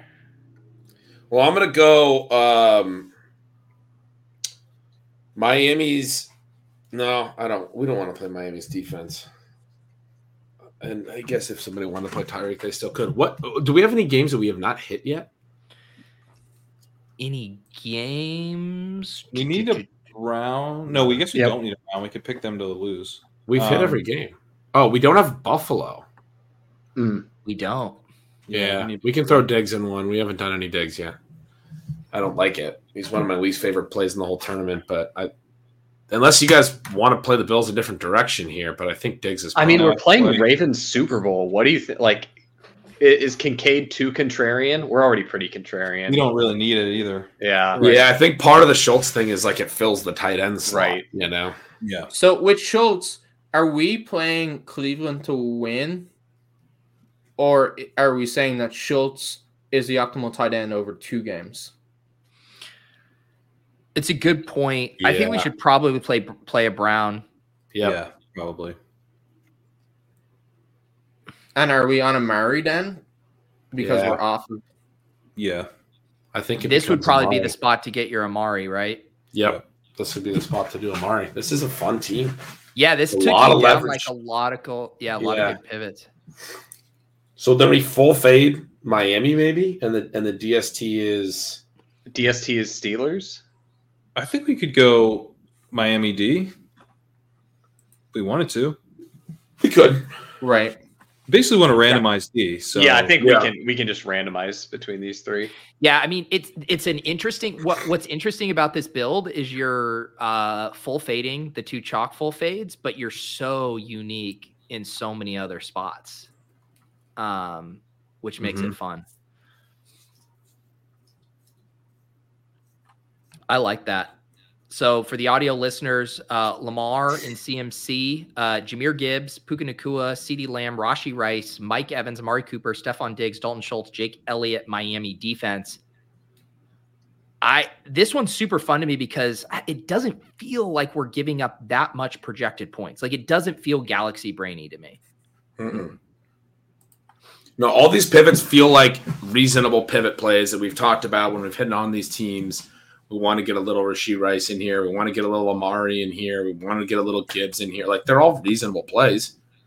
What I like about this lineup is that every time we made a pivot, we were like, what does that open up for this lineup? And then we took advantage of that. So like Dalton Schultz, then we go to Amari, then we go to Rashee Rice. I love that pivot, right? And so it kind of all works together. We get off Kyron because we get Gibbs. It's like would you say that this lineup tells a story? I was well, it's cool because, like you said, I do think a lot of ways like phone shitter hand builders will do this contest is you'll make the one pivot, right? You will do just the Amon-Ra to Gibbs and then build it out, but then actually really thinking through what does that open up roster construction wise and just send you down a completely different path in a logical way is pretty cool. Yep. I have us 13 points on weekly projection off of the using the ETR projection, 13 points off of the Boomer up though. Okay, that's pretty good. That's wow. Cool. Yeah, with probably almost half the ownership. That's insane. Yeah. Like 2/3 the ownership. We built the nuts. Don't dupe us, bros. Yeah. Don't dupe us. This is too sick of a team. Well, you'll know that Liam was going to put this team in, but with Kincaid. So at least we've got. Yes. All right. I want to talk a little bit of underdog here. We definitely need to with Sacrilegious here. You've been firing, doing content, all kinds of stuff. We still have some fun contests up. They spun the Gauntlet 2 up, which still has a lot of entries remaining, 50K to first. The little gauntlet is about to close like here within a few minutes. So if you want to get your final ones in there, there's some mittens. But Sacrilegious, give us a little state of the playoff best ball landscape with only a couple of days to go here. Yeah, for me, this last like kind of home stretch has just been still trying to get down volume. I think I'm approaching 900 teams now. So we've Is your goal to hit 1,000? That was my original goal, but it's feeling rather lofty at this point. Yeah, it's. I was making fun of Davis for saying he had like 275 on the Swolecast. Yeah, it's gonna be tough to get to 1,000.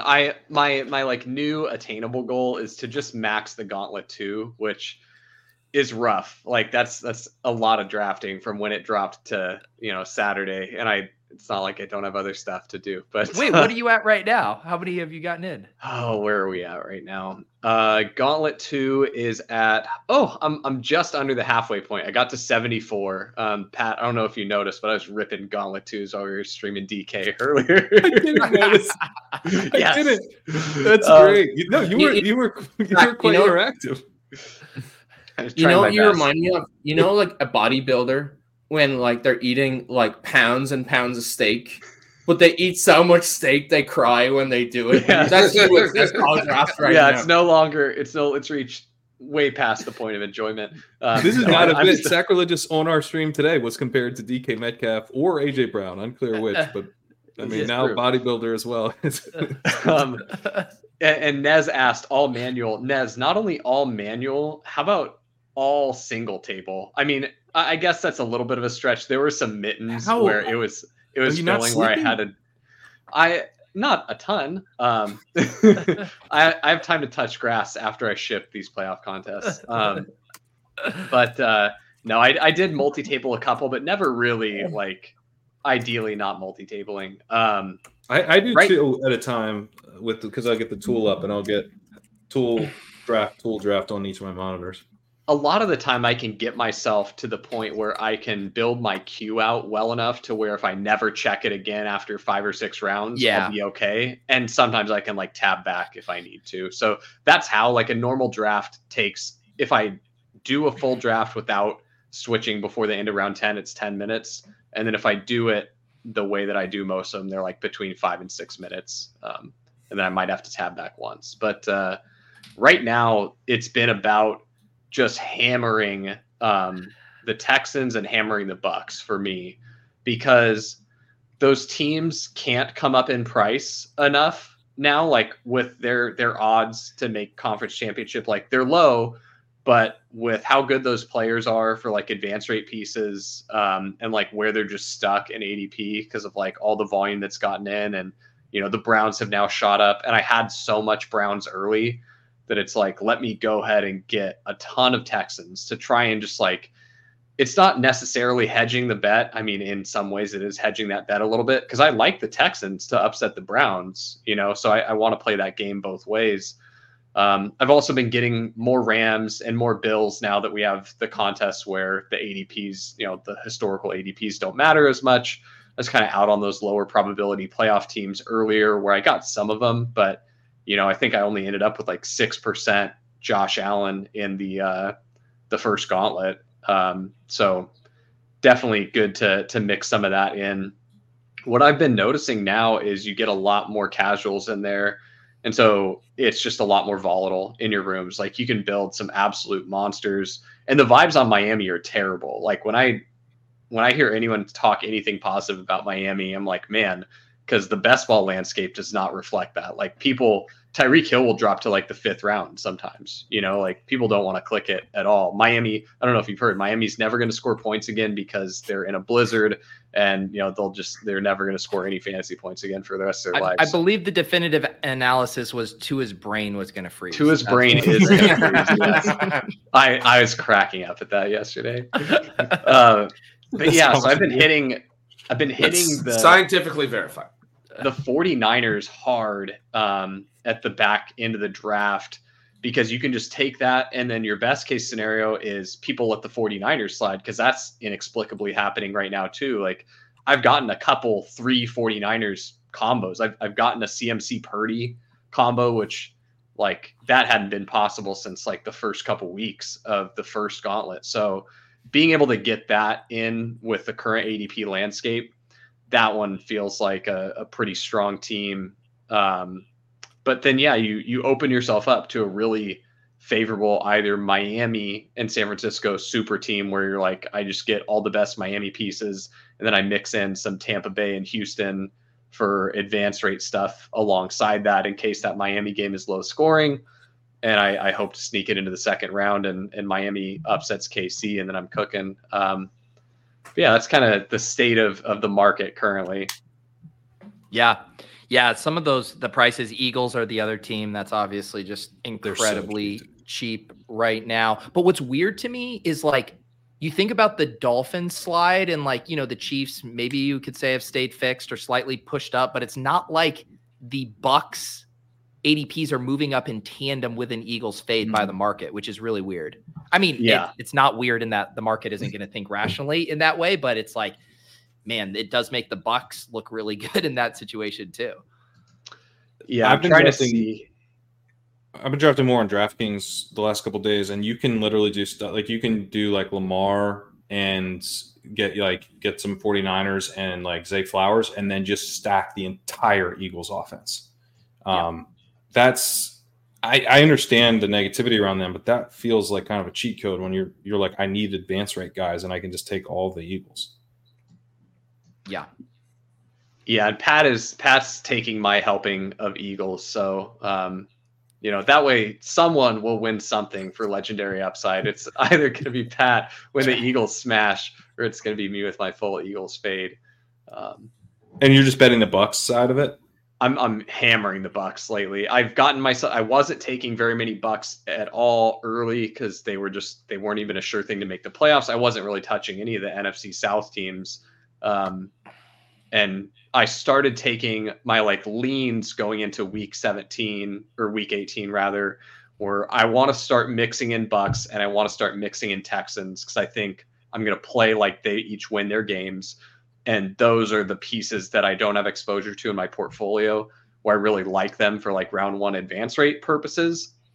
And my whole portfolio is like very heavily skewed 49ers, Ravens. Like Lamar is my most owned quarterback at just under 25%. And that's come down substantially because I was getting a ton of Lamar in like the second and third round. And so I haven't been getting as much lately.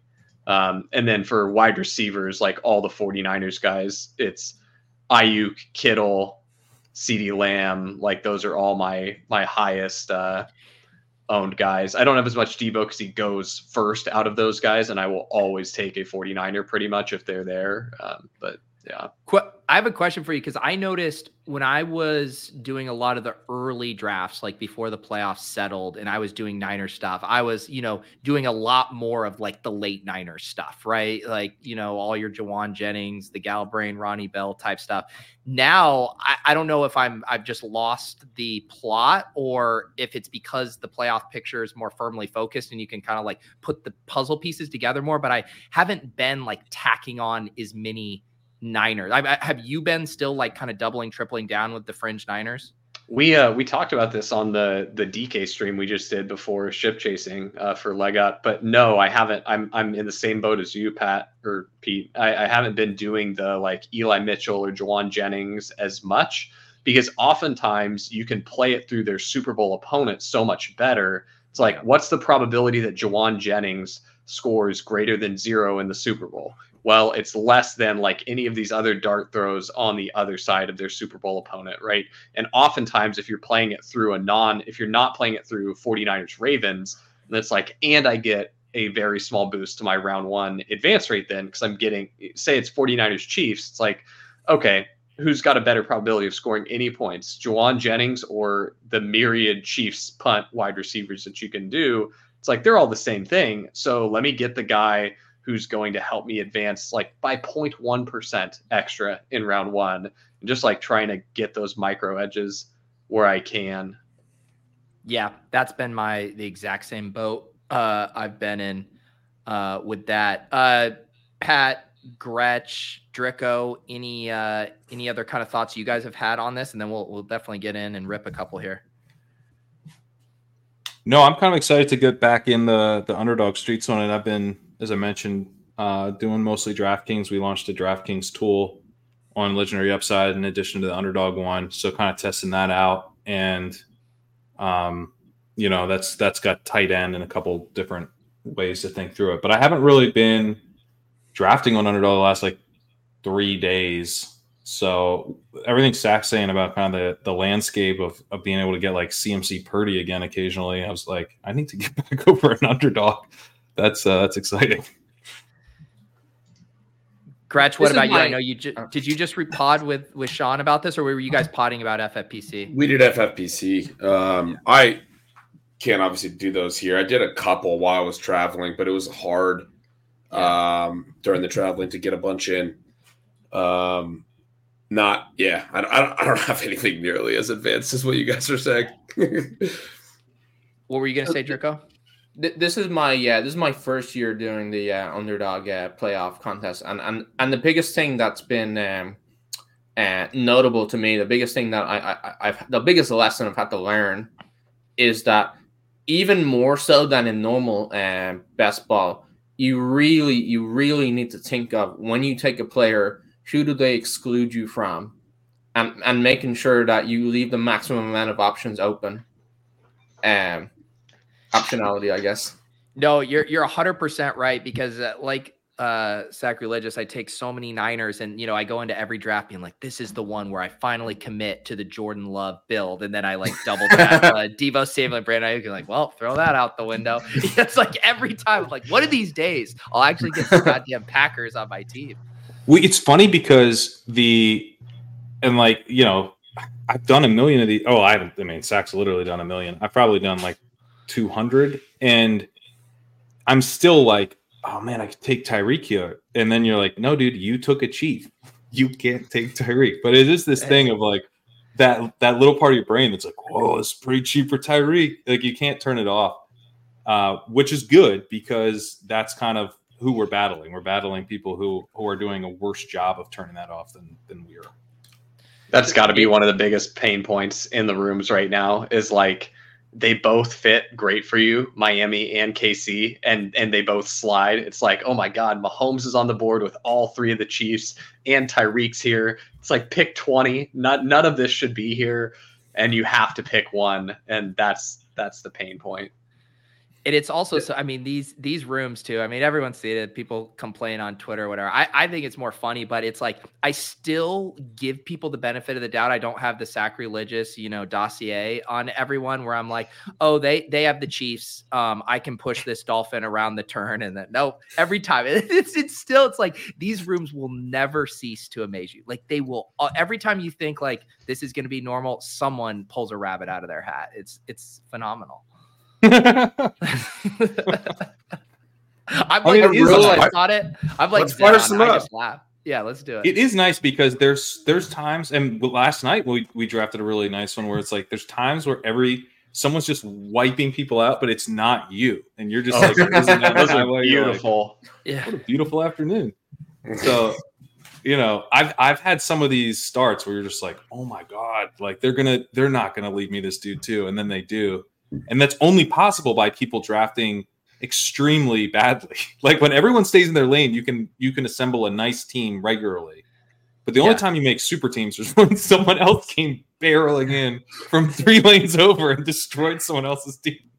And sometimes you can tell too, like in the way the first like 8 picks go, you're like, oh my God, wait.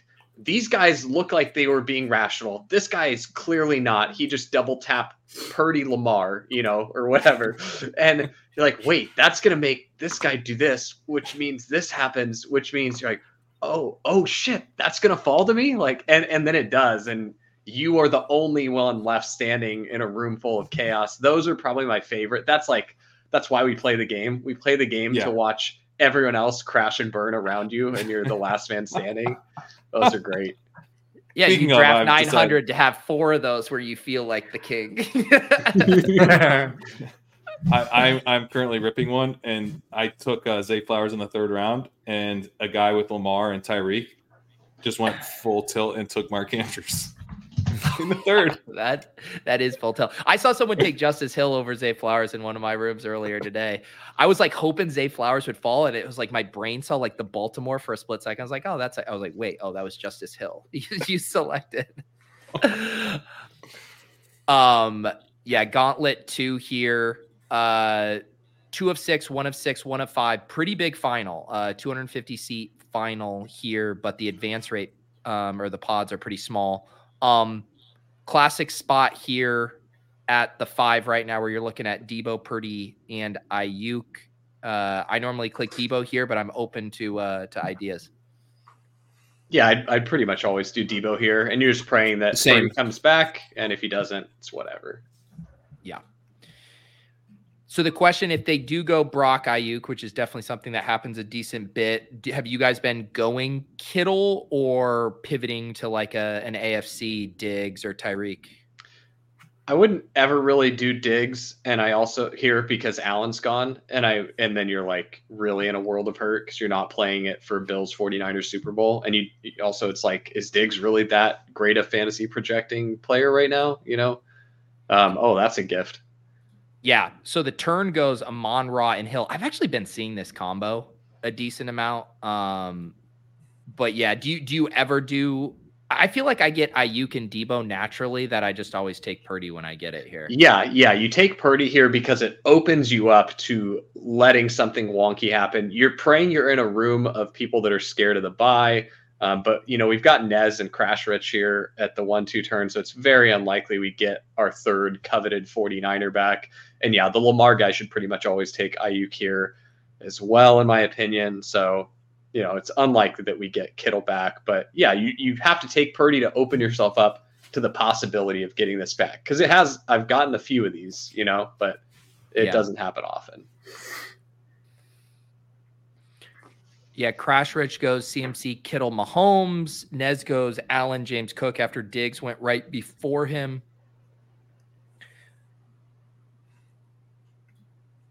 And now, this is a spot where we can go a decent amount of directions. Like you can do the KC stuff. What do you like to do here normally? If Flowers made it, I'd just do Flowers, and then I'm almost done with my Super Bowl roster. Holy Flowers shit. did make it. Wow. So now you're basically done with your Super Bowl roster, right? Like you only need 2 more pieces, and one of them's a running back. So you know that you're taking one of Gus Edwards or Justice Hill, and then your worst case scenario is you get forced into an Eli Mitchell build. And so from here, it becomes really easy to plan the draft out. And for me, I'm like, with my portfolio where it is, like 9 times out of 10, going to finish this with like a Tampa Bay and Houston and then have those as my quarterback options. Here, it's like Tony Pollard is just such a giga smash because that's your highest probability opponent of San Francisco in the conference championship. You need running back points round 1. So yeah, I feel like Tony Pollard is a pretty easy click here, unless you're wanting to play it through Detroit. But when you play it through Pollard, you get the better pass catcher stack option of having Cooks available as well if he comes back to you, where if you play it through Gibbs, you're like pretty stuck going to Jamison Williamson because Laporta is still dicey to play. Yup. So we start Purdy, Zay, Debo here, grab Tony Pollard. The team on the amount of shit you just said that's a 900 draft breakdown right there. That was like such a fucking 900 draft breakdown. So what I'm understanding you said was that so we've almost finished our Super Bowl team, and so right now we just need to pick players that we're avoiding round 1 and round 2 matchups. Yep, and we're allowed, because we're going to have 5 players on bye here, we're allowed to break all the rules. Ideally, we don't want to have people that play in round 1, and then it's an order of operations thing, though, right? It's like preferably no one plays in round 2, but if we've got people that are going to play in round 2, that's still preferred to people playing in round 1, right? So you're just kind of like going through that, and then of course you're balancing like the fantasy projection that you can get from that player to help you advance here. And so that's why Pollard is so sweet here. Cause it's like Pollard will project fine. They're big favorites at home. He should do just fine for you. Then you can get Cooks, who will also project fine and still be a consistent bet and be a really strong piece in round 2 and round 3 for you, because it's now you're setting up a 49ers Cowboys conference championship. Cooks goes here, but that's fine. We've got all the outs in the world because we've got Tampa Bay and Houston still available. And we don't even, this is the beautiful part, we don't need to take Gus Edwards here. We're taking one of Gus Edwards or Hill, and then we're taking one of likely OBJ, Andrews, Bateman, Aguilar, right? So like we're in such a safe spot now that you actually start reaching. So you go all the way down and you secure whoever you care more about between Evans or Collins. There's only a couple of potential Super Bowl running backs. What about Ferguson? We only have fine, but I like Collins and Evans to project for better than Ferguson, right? Get through round 1. Who do you guys want, Collins or Evans? Like Collins, personally. Yeah. You're going to get both here, by the way, because that's what we're doing on the next one. But yeah, this is why you're concerned, because you only have 5 players in. We got to hit the nuts ish, the nuts adjacent. It is 2 of 6, so it's like that's why it's like we don't even need to get that crazy. It's like, shoot, Mike Evans, Nico Collins, Tony Pollard +1, and a quarterback stacked with one of those pass catchers is like, that's pretty live to advance. And again, it's 33% base advance rate. My goal is, can I get myself to 20% advance rate with this? With a 5 bye, it's really hard. You're probably looking at like between 10%, maybe 15 if you got some really good projected players. But here, Gus is still on the board, so you get Evans, you queue both the Baltimore running backs here, and you got to remember your streamer rules. You never queue anyone up. You don't put that billboard up. Nez is tilting that he lost Diggs, and he's ready to blow up some stacks right now. There goes Gus. But yeah, there are only two running backs we can have in the Super Bowl, right? Yes, yeah, we must have those. But like, I guess I would ask Sacrilegious, would you like?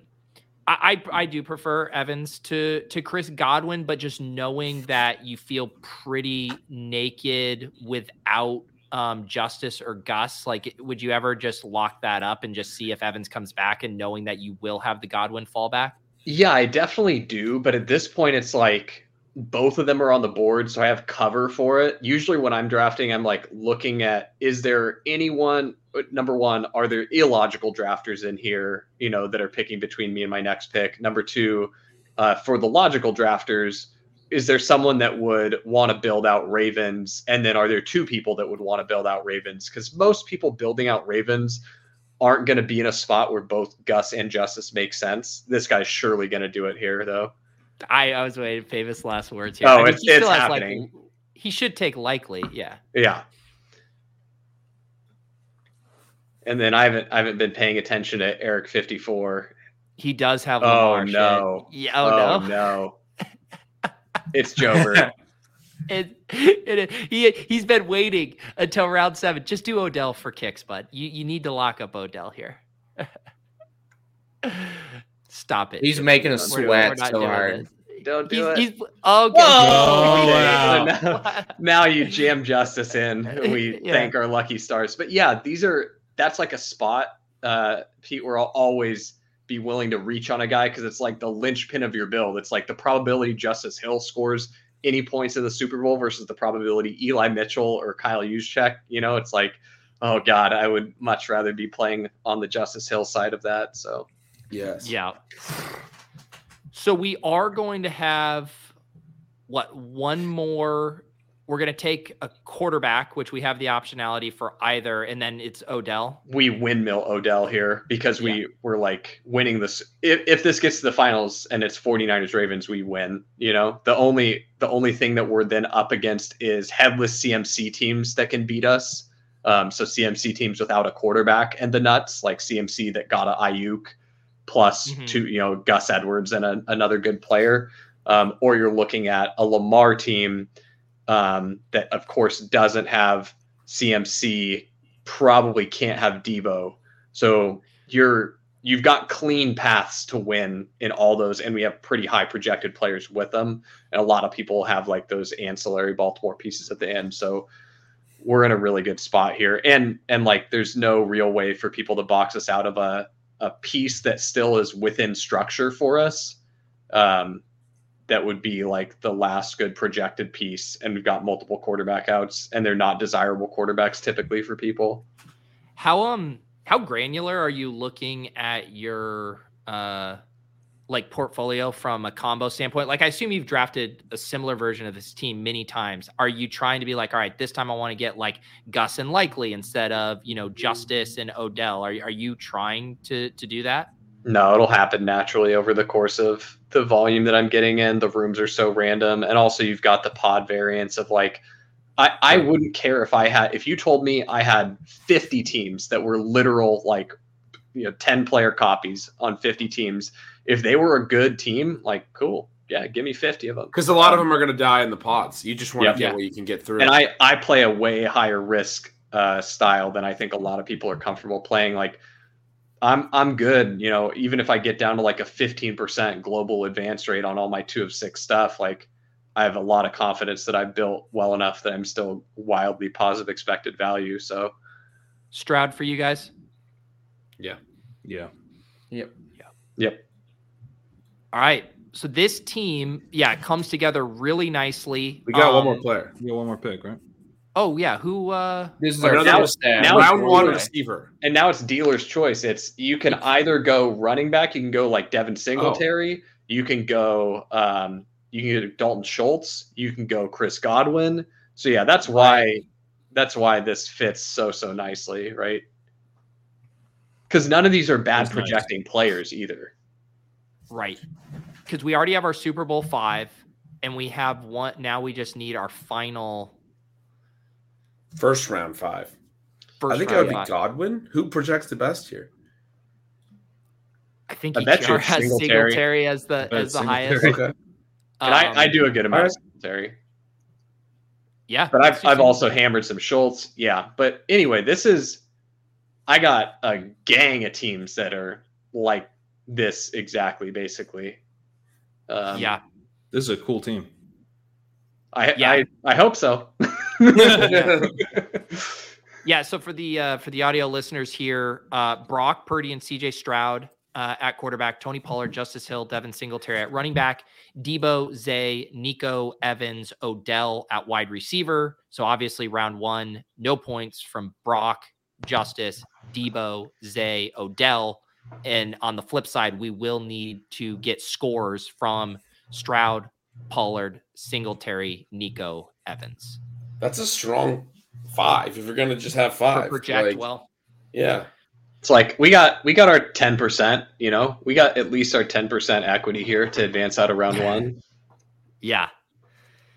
Yeah. And that's the thing too, right? Then you can start going and looking at, you know, the other teams. Like normally, right, the Lamar team also, isn't going to project super well, but this guy didn't really load up on a ton of bye weeks. So his advance rate will probably be slightly better than expected relative to most Lamar teams.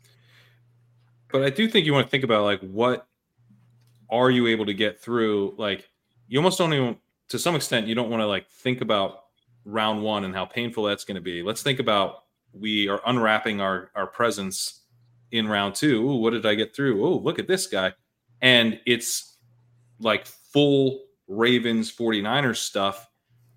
It's going to be so much more powerful than the people who just go like Lamar, Zay, and then like don't really build it out because they're worried about not advancing. Like they do have a better chance of getting through, but then when they go in and unwrap that team, it's like, shit, because you still have a long way to go. Because the thesis too, because you might be like, well, you'll have the bare minimum 5 for a starting lineup, but it's like, will be what? Did you look at the data, Zach? Was there any teams that advance with 6 buys from round 1? Like, would anyone be able to sneak one through? I didn't look at that. The thing that I was looking at to like kind of give me a sense of how easy or hard it is to advance out of round 1 is there were about 5% of teams that could have advanced with a 0 at quarterback. You can take a stone 0 at QB. So I kind of use that as like and that was with a 1 out of 6, right? So 5% is kind of like your minimum that you could possibly advance. Like your advance rate should never really be lower than 5%, provided you're not trolling. You know, like if you drafted like Rico Dowdle, Jalen Tolbert, and Michael Gallup as 3 of your 5 only active players, like okay, yeah, you can get under 5%, bud.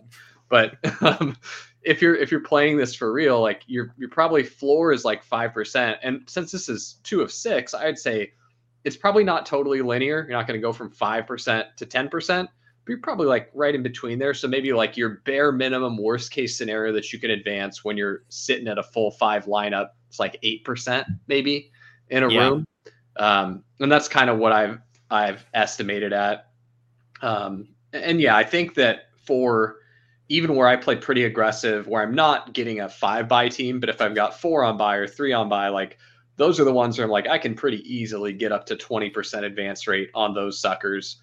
And then of course I've got my builds where it's like, I didn't end up with bye week teams here. I ended up with, like a Dallas and Buffalo Super Bowl. And this is a powerhouse to advance. And I'm going to be like, if not, 33%, like I might even be a little better than 33. So like globally across the portfolio, I think if you play the game correctly, you probably should be shooting for like a 20% first round advance rate, and you can ratchet that down if you play super duper aggressive. But yep. Yeah. And you mentioned the stuff about throwing out the rules. So like, obviously here, if Houston wins, then they would run into Baltimore, assuming Miami didn't win. But in that, you're just like, I do not care because I am trying to get this 5 bye week team that no one else is going to have. Yeah, exactly. And so when that happens, we still so Houston wins in the first round, right? Now they're in the second round. Now this is Gauntlet 2, so they're going to be much higher owned in this. Their draft, Nico Collins is drafted almost every single draft. Devin Singletary, there are drafts where he doesn't get drafted, and Stroud, there are drafts he doesn't get drafted. But you go to round 2, you're going to see other Houston teams, but you do get that second game out of them. And then you're into round 3, where all of a sudden it's a lot harder. If you're correct and San Francisco and Baltimore are still alive, it's so much harder for people to have, a full roster of 10 players at that point. I would say almost impossible. And so then you're sitting there with, say that you got, just it's Dallas, San Francisco, and Baltimore there. Well, shoot. Okay. We got 6 live, right? And that's going to be better than a lot of our opponents where we've got a good number of people just blocked outright there where they're dead to advance to us. And because it's a Purdy team, if Houston somehow beat Baltimore, you could still play San Fran Houston, right? Yeah. Yeah. And that's, that's like a 2% outcome, but it's getting, that's why in the article, it's like, you do prefer to have your second quarterback on the opposite side of your first quarterback when you're doing bye week stuff. But again, that's not the driving thing. Value would be the driving thing. Yeah, I wrote the article initially just to try and get people to all right, everybody, let's draft some live teams and follow the basic rules. But I feel like people have picked up on it really fast. I've noticed lots of people in rooms drafting pretty good now. And so I feel like it's now that we're collectively there as a community, we kind of get the basics of the game. Now it's starting to understand where you deviate from those rules and where you break them and where you make decisions that would be different than the conventional rules of thumb that I've given. And that's the next level of how you get to be really good. And that's, I bet you, just with how fast to me it seems like the game advanced from last year to this year, I bet you next year is all about that. That's where the edges are. You're going to end up with a lot of these cookie cutter people following 4 teams that they're predicting into the conference championship type of builds. And then it comes down to okay, now you need to figure out, we talk about reaching into the jar of only the jar of plus EV teams over here, follow the rules. They're all going to probably be plus EV. And then over here, there's a jar where there's a bunch of shit in it, but there's also some pretty nice teams. You don't really want to reach your hand into this one. Next season's going to be about, you got to be willing to wade into the stinky jar. But it's interesting because the better the overall field is drafting, the more that those types of builds become interesting because you're saying I need Mike Evans on this team because I'm trying to advance these 49ers and Ravens.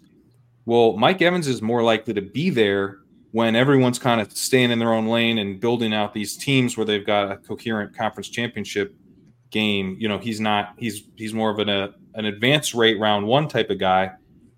There are scenarios where it makes sense to grab him as your third NFC team, when you're trying to advance these mega bye week teams. So I think it actually, as the game develops, then those opportunities will become a little bit more appealing even. The other thing is that if the 49ers and the Ravens are the Super Bowl this year, that's 2 years in a row that we're going to have had 1 seed. And then that will dominate the narrative. Next year will become all about how do I get the 2 1 seeds in? Because obviously that's what happens now in the NFL playoffs, and that's the only thing that can happen. Let me ask you one more question, Sacrilegious. Would you say we did Nico, and then say you did Jaden Reed, Aaron Jones, and Jordan Love instead of Evan Stroud, Singletary? Is the only difference for you in that just obviously that the odds for the Texans stuff to hit or win a game is greater than the Packers, but structurally you would be okay with that? No, because we also have Pollard, and so that's a little painful there. That's a bad example. But yeah, I get what you're saying, and if instead because we could technically have done Miami, there's rooms where you could do a Miami thing here, Yeah. And so, we technically could do Miami in a room where that fell. But, for me, I really like the spot, too.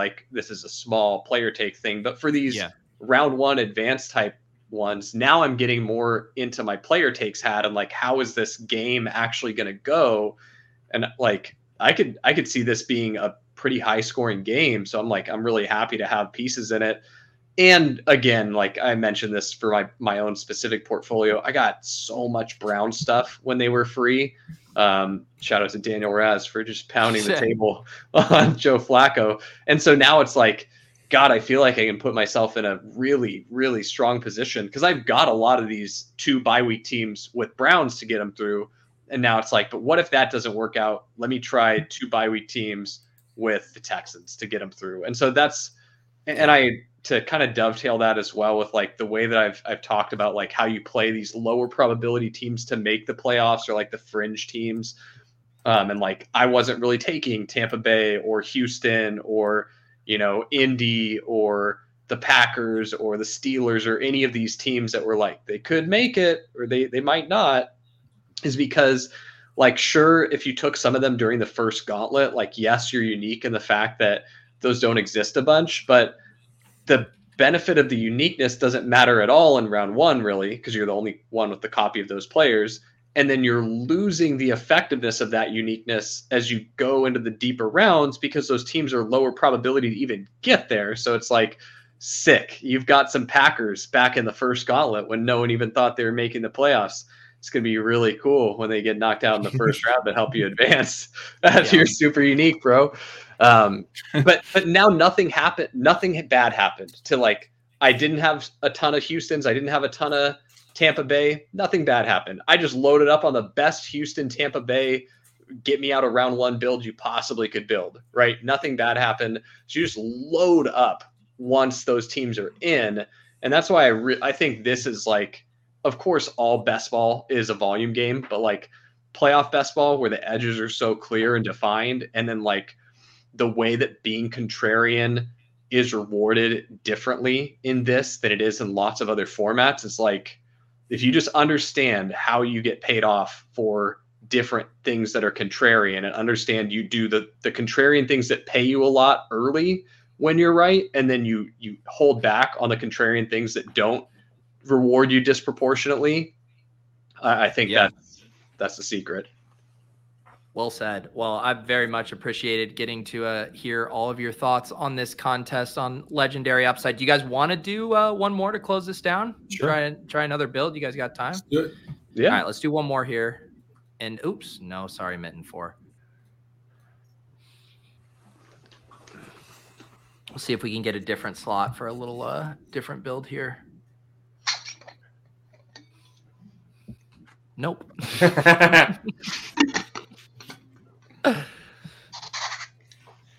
Have you done it when you meant, I assume your answer to this question is the same thing, like there's enough randomness or whatever. Have you done any kind of reaching to try to get stacks or pairings that you don't think are going to be as frequented?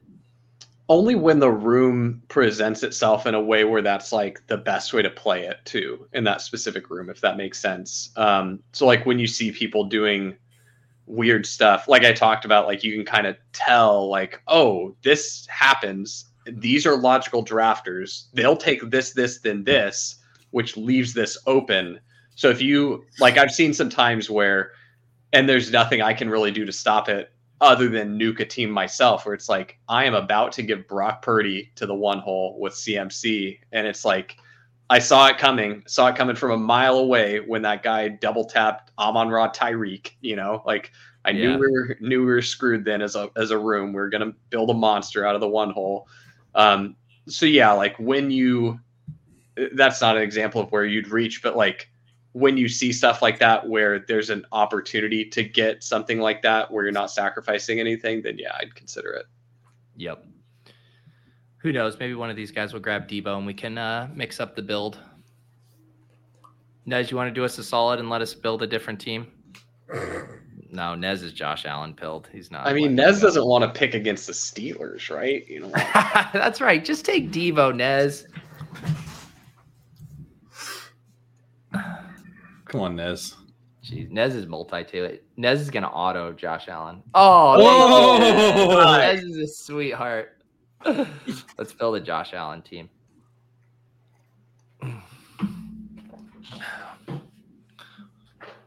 This is how I get back in Liam's good graces. You bought the same lamp as him. You dropped the same team. Alex is looking for redemption after our was that last night, guys, that we did the big bet draft where Liam cucked him on all of his Bill stuff. Yeah. So do you just take Diggs here? Is that what you do, or do you? You got a choice. You can do Diggs, or you can fade Diggs and go Kittle, and play it for. That's the only way you're playing San Francisco Buffalo. That's why it's a consideration, because you're otherwise not playing San Francisco Buffalo. Let's just get in like a different realm fully than where we were last time, and do the Diggs. There is, like, I've noticed too. I was actually talking about this with Pat, like, and I'm sure you've noticed this a million times, where like there's the pro con of like trying to push a player, like squeeze in the extra guy like Kittle, and then who knows, maybe the room gives you Diggs. Obviously that's very rare, versus when you get like squatters rights, like because you're now taking off the table for someone at the turn, like a Crutches to do a Diggs Cook double tap, where it's like less attractive, where I think your ability to get all three like ratchets up in a very big way. 100%. Yeah, that's really well said. And I definitely think about stuff like that, especially like when I don't have a quarterback and there's quarterbacks still on the board. Like, I can't remember if this was this stream or if this was the one we were doing over on Leg Up before, but we talked about like trying to push a Mahomes around, but there was a team that had two 49ers pass catchers, whereas like they'll always take Mahomes there with whatever Chief we leave them if we don't take Mahomes, and then pray for the Chiefs to come back. So, yep. Crutches does snag Cook at the 2-3 turn, so we'll be punting Bills here for a little bit. What do you guys like here?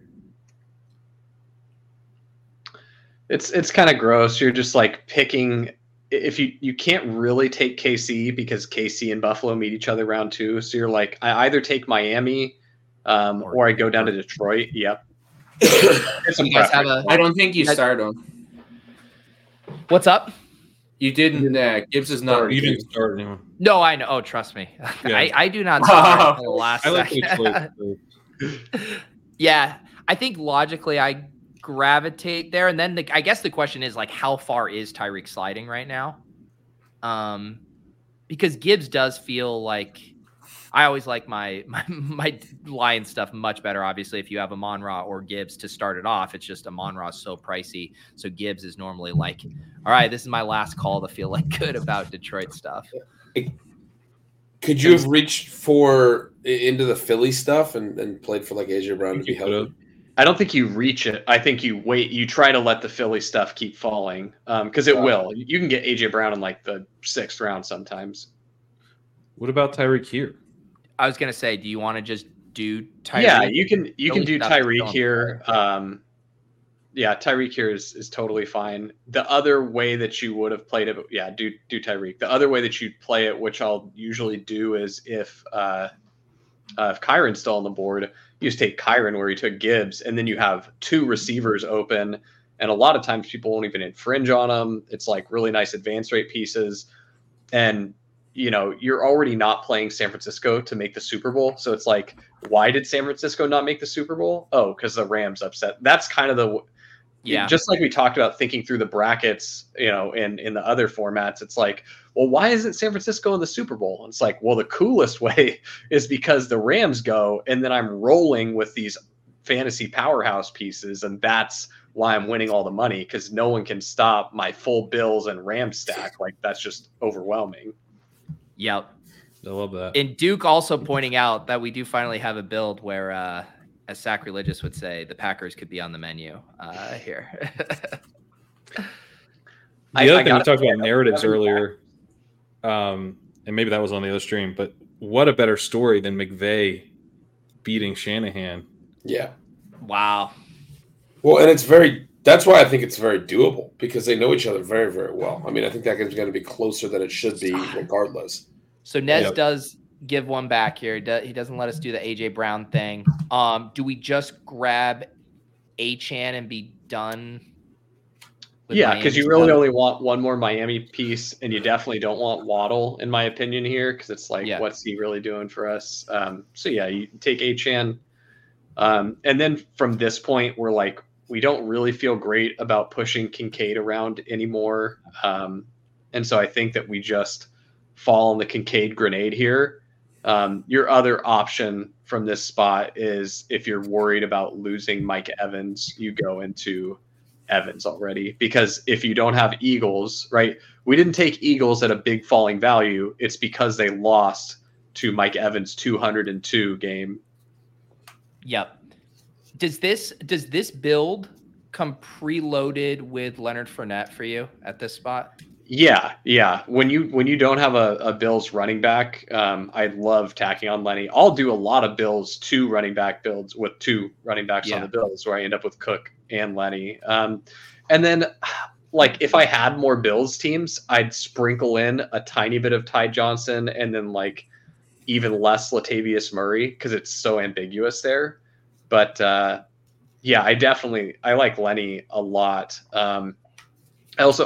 Would any of us be surprised if this first week, say that the game's still in Buffalo with the 30-mile-an-hour sustained winds, it's cold as shit. Like, are you surprised if they just ride Lenny's fresh, thick legs all the way to a victory there? Like, that doesn't seem that crazy. God, I'm having a hard time with the words fresh Lenny. Let me get Zach back for earlier. Yuck. Evans did get sniped there. This is the by Super Bowl week. It could be someone like Ty Johnson over Lenny too, though, guys. Right? Yeah, it could be. Yeah.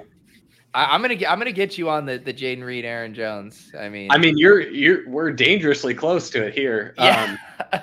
What I'll say from this spot is you could also go into Dallas Goedert and just play it as one Eagle. What about Devontae? We have Devontae. My vibes on Devontae are so poor, but I might be biased. It should be the opposite. The vibes on Devontae are good right now. AJ's the sketch one. I'm just high ankle sprain, like 2 weeks removed, seems so spooky to me. But do it. Let's do the Devontae Goddard. Yeah, and that feels totally fine. We're going to get our third running back through Fournette anyway, and then we'll just hammer Shakir Fournette. The one, honestly, the piece that I want to lose the least in Bills drafts is Khalil Shakir, because I think by the end of the playoffs, there's a non-zero chance he's the best pass catcher on the team. Like, I know that might be a little hot, but I thought he was good coming into this season. Then they didn't use him because they were like, it'd be really cool. What if you put a slower guy who runs worse routes with worse hands out here?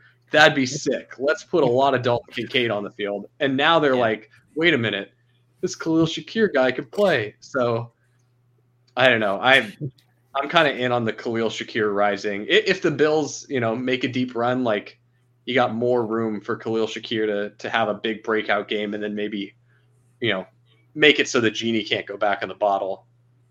Yeah. The Gabe injury stuff is bad too, right? Yeah, it's PCL. They say that he could be back at some time during the playoffs, but dude, PCL sprains, you can miss some time.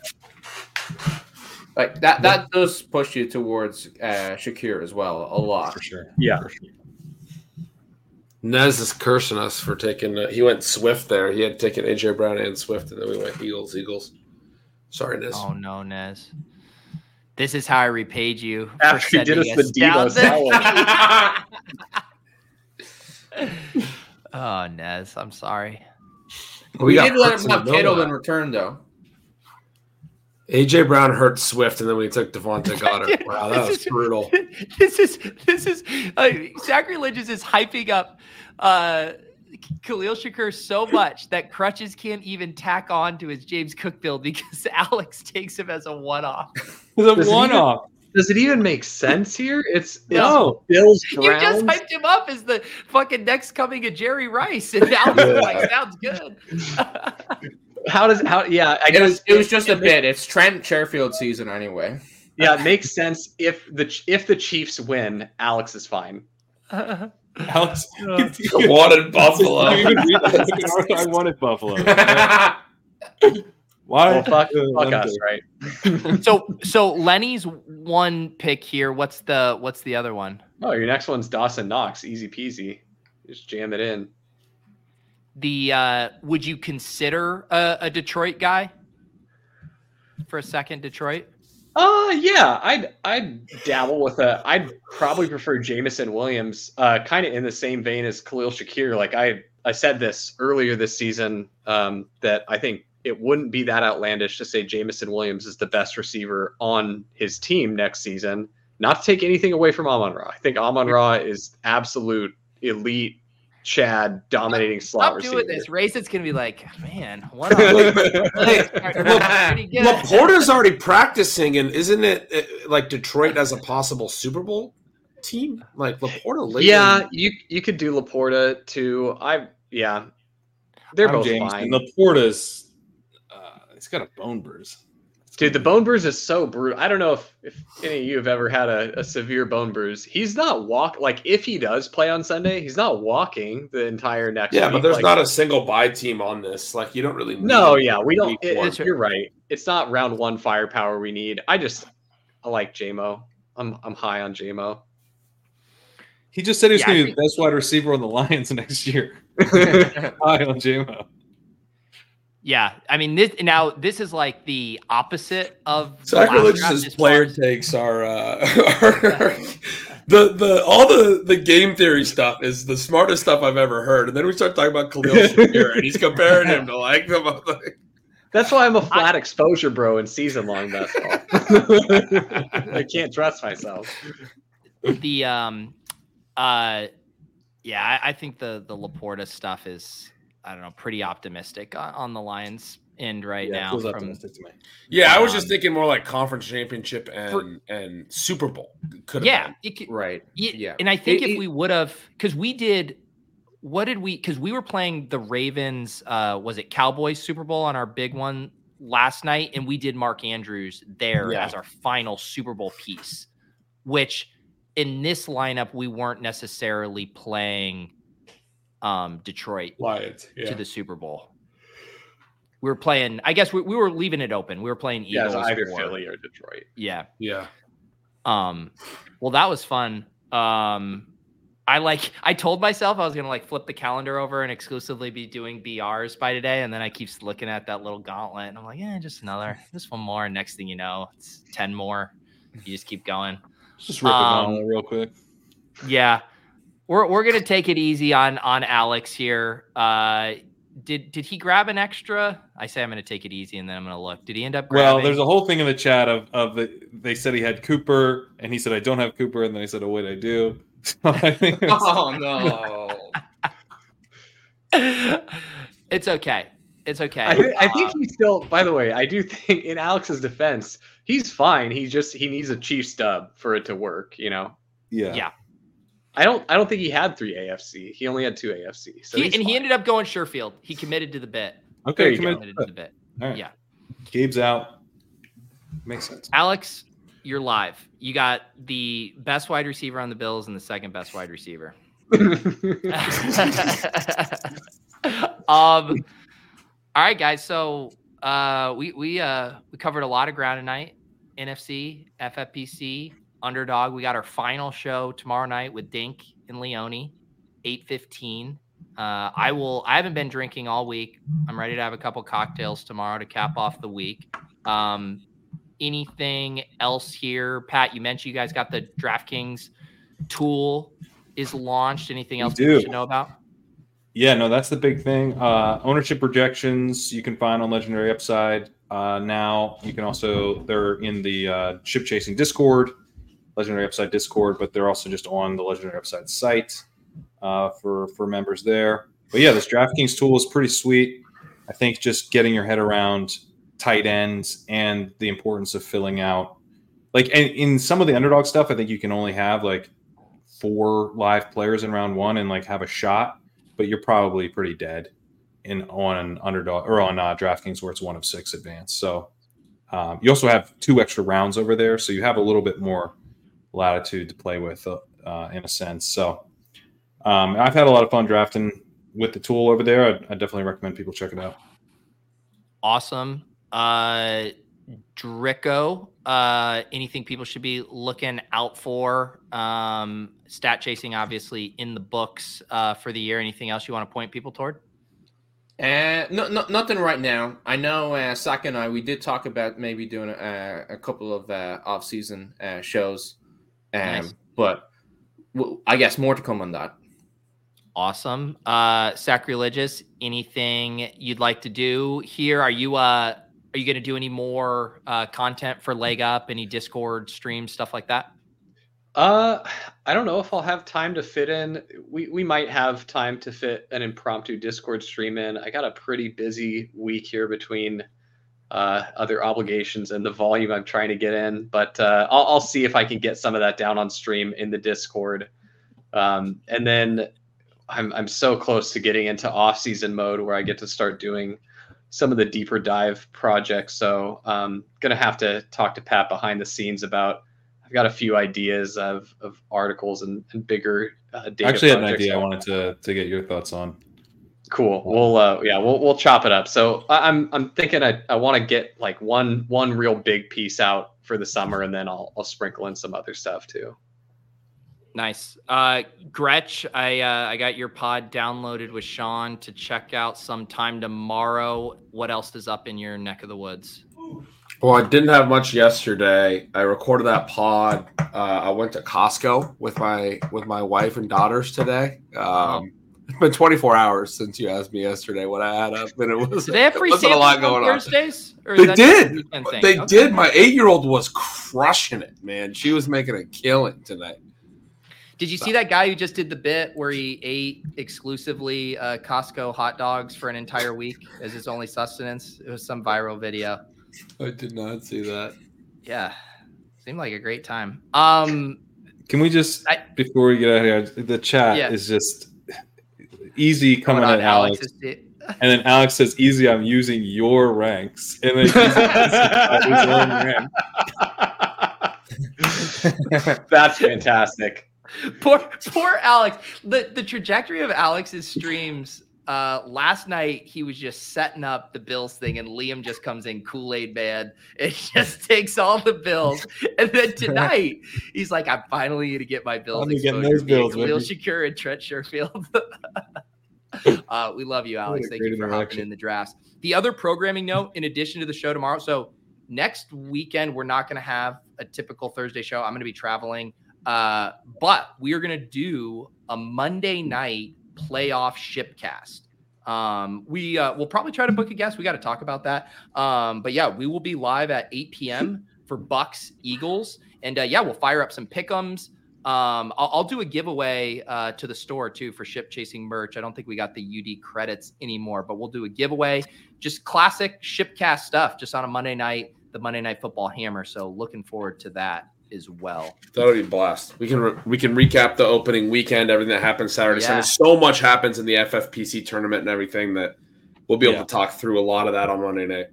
Awesome. Yeah, there will be a lot to discuss. We can pull up some of our Big Mitten teams we drafted, see what's live to advance. It'll be a very fun night to sweat, all of that good stuff. Thank you guys all for hanging out in the chat. Get some sleep, rest up for the big finale tomorrow with Leone and Dink. Thanks again to Sacrilegious and Drico coming on, dropping bombs, spitting fire, helping us crack these contests. And yeah, we'll keep the conversation going in the Discord. If you guys want to become YouTube members, you can unlock that. Otherwise, we'll see you guys tomorrow night, 8:15. Peace.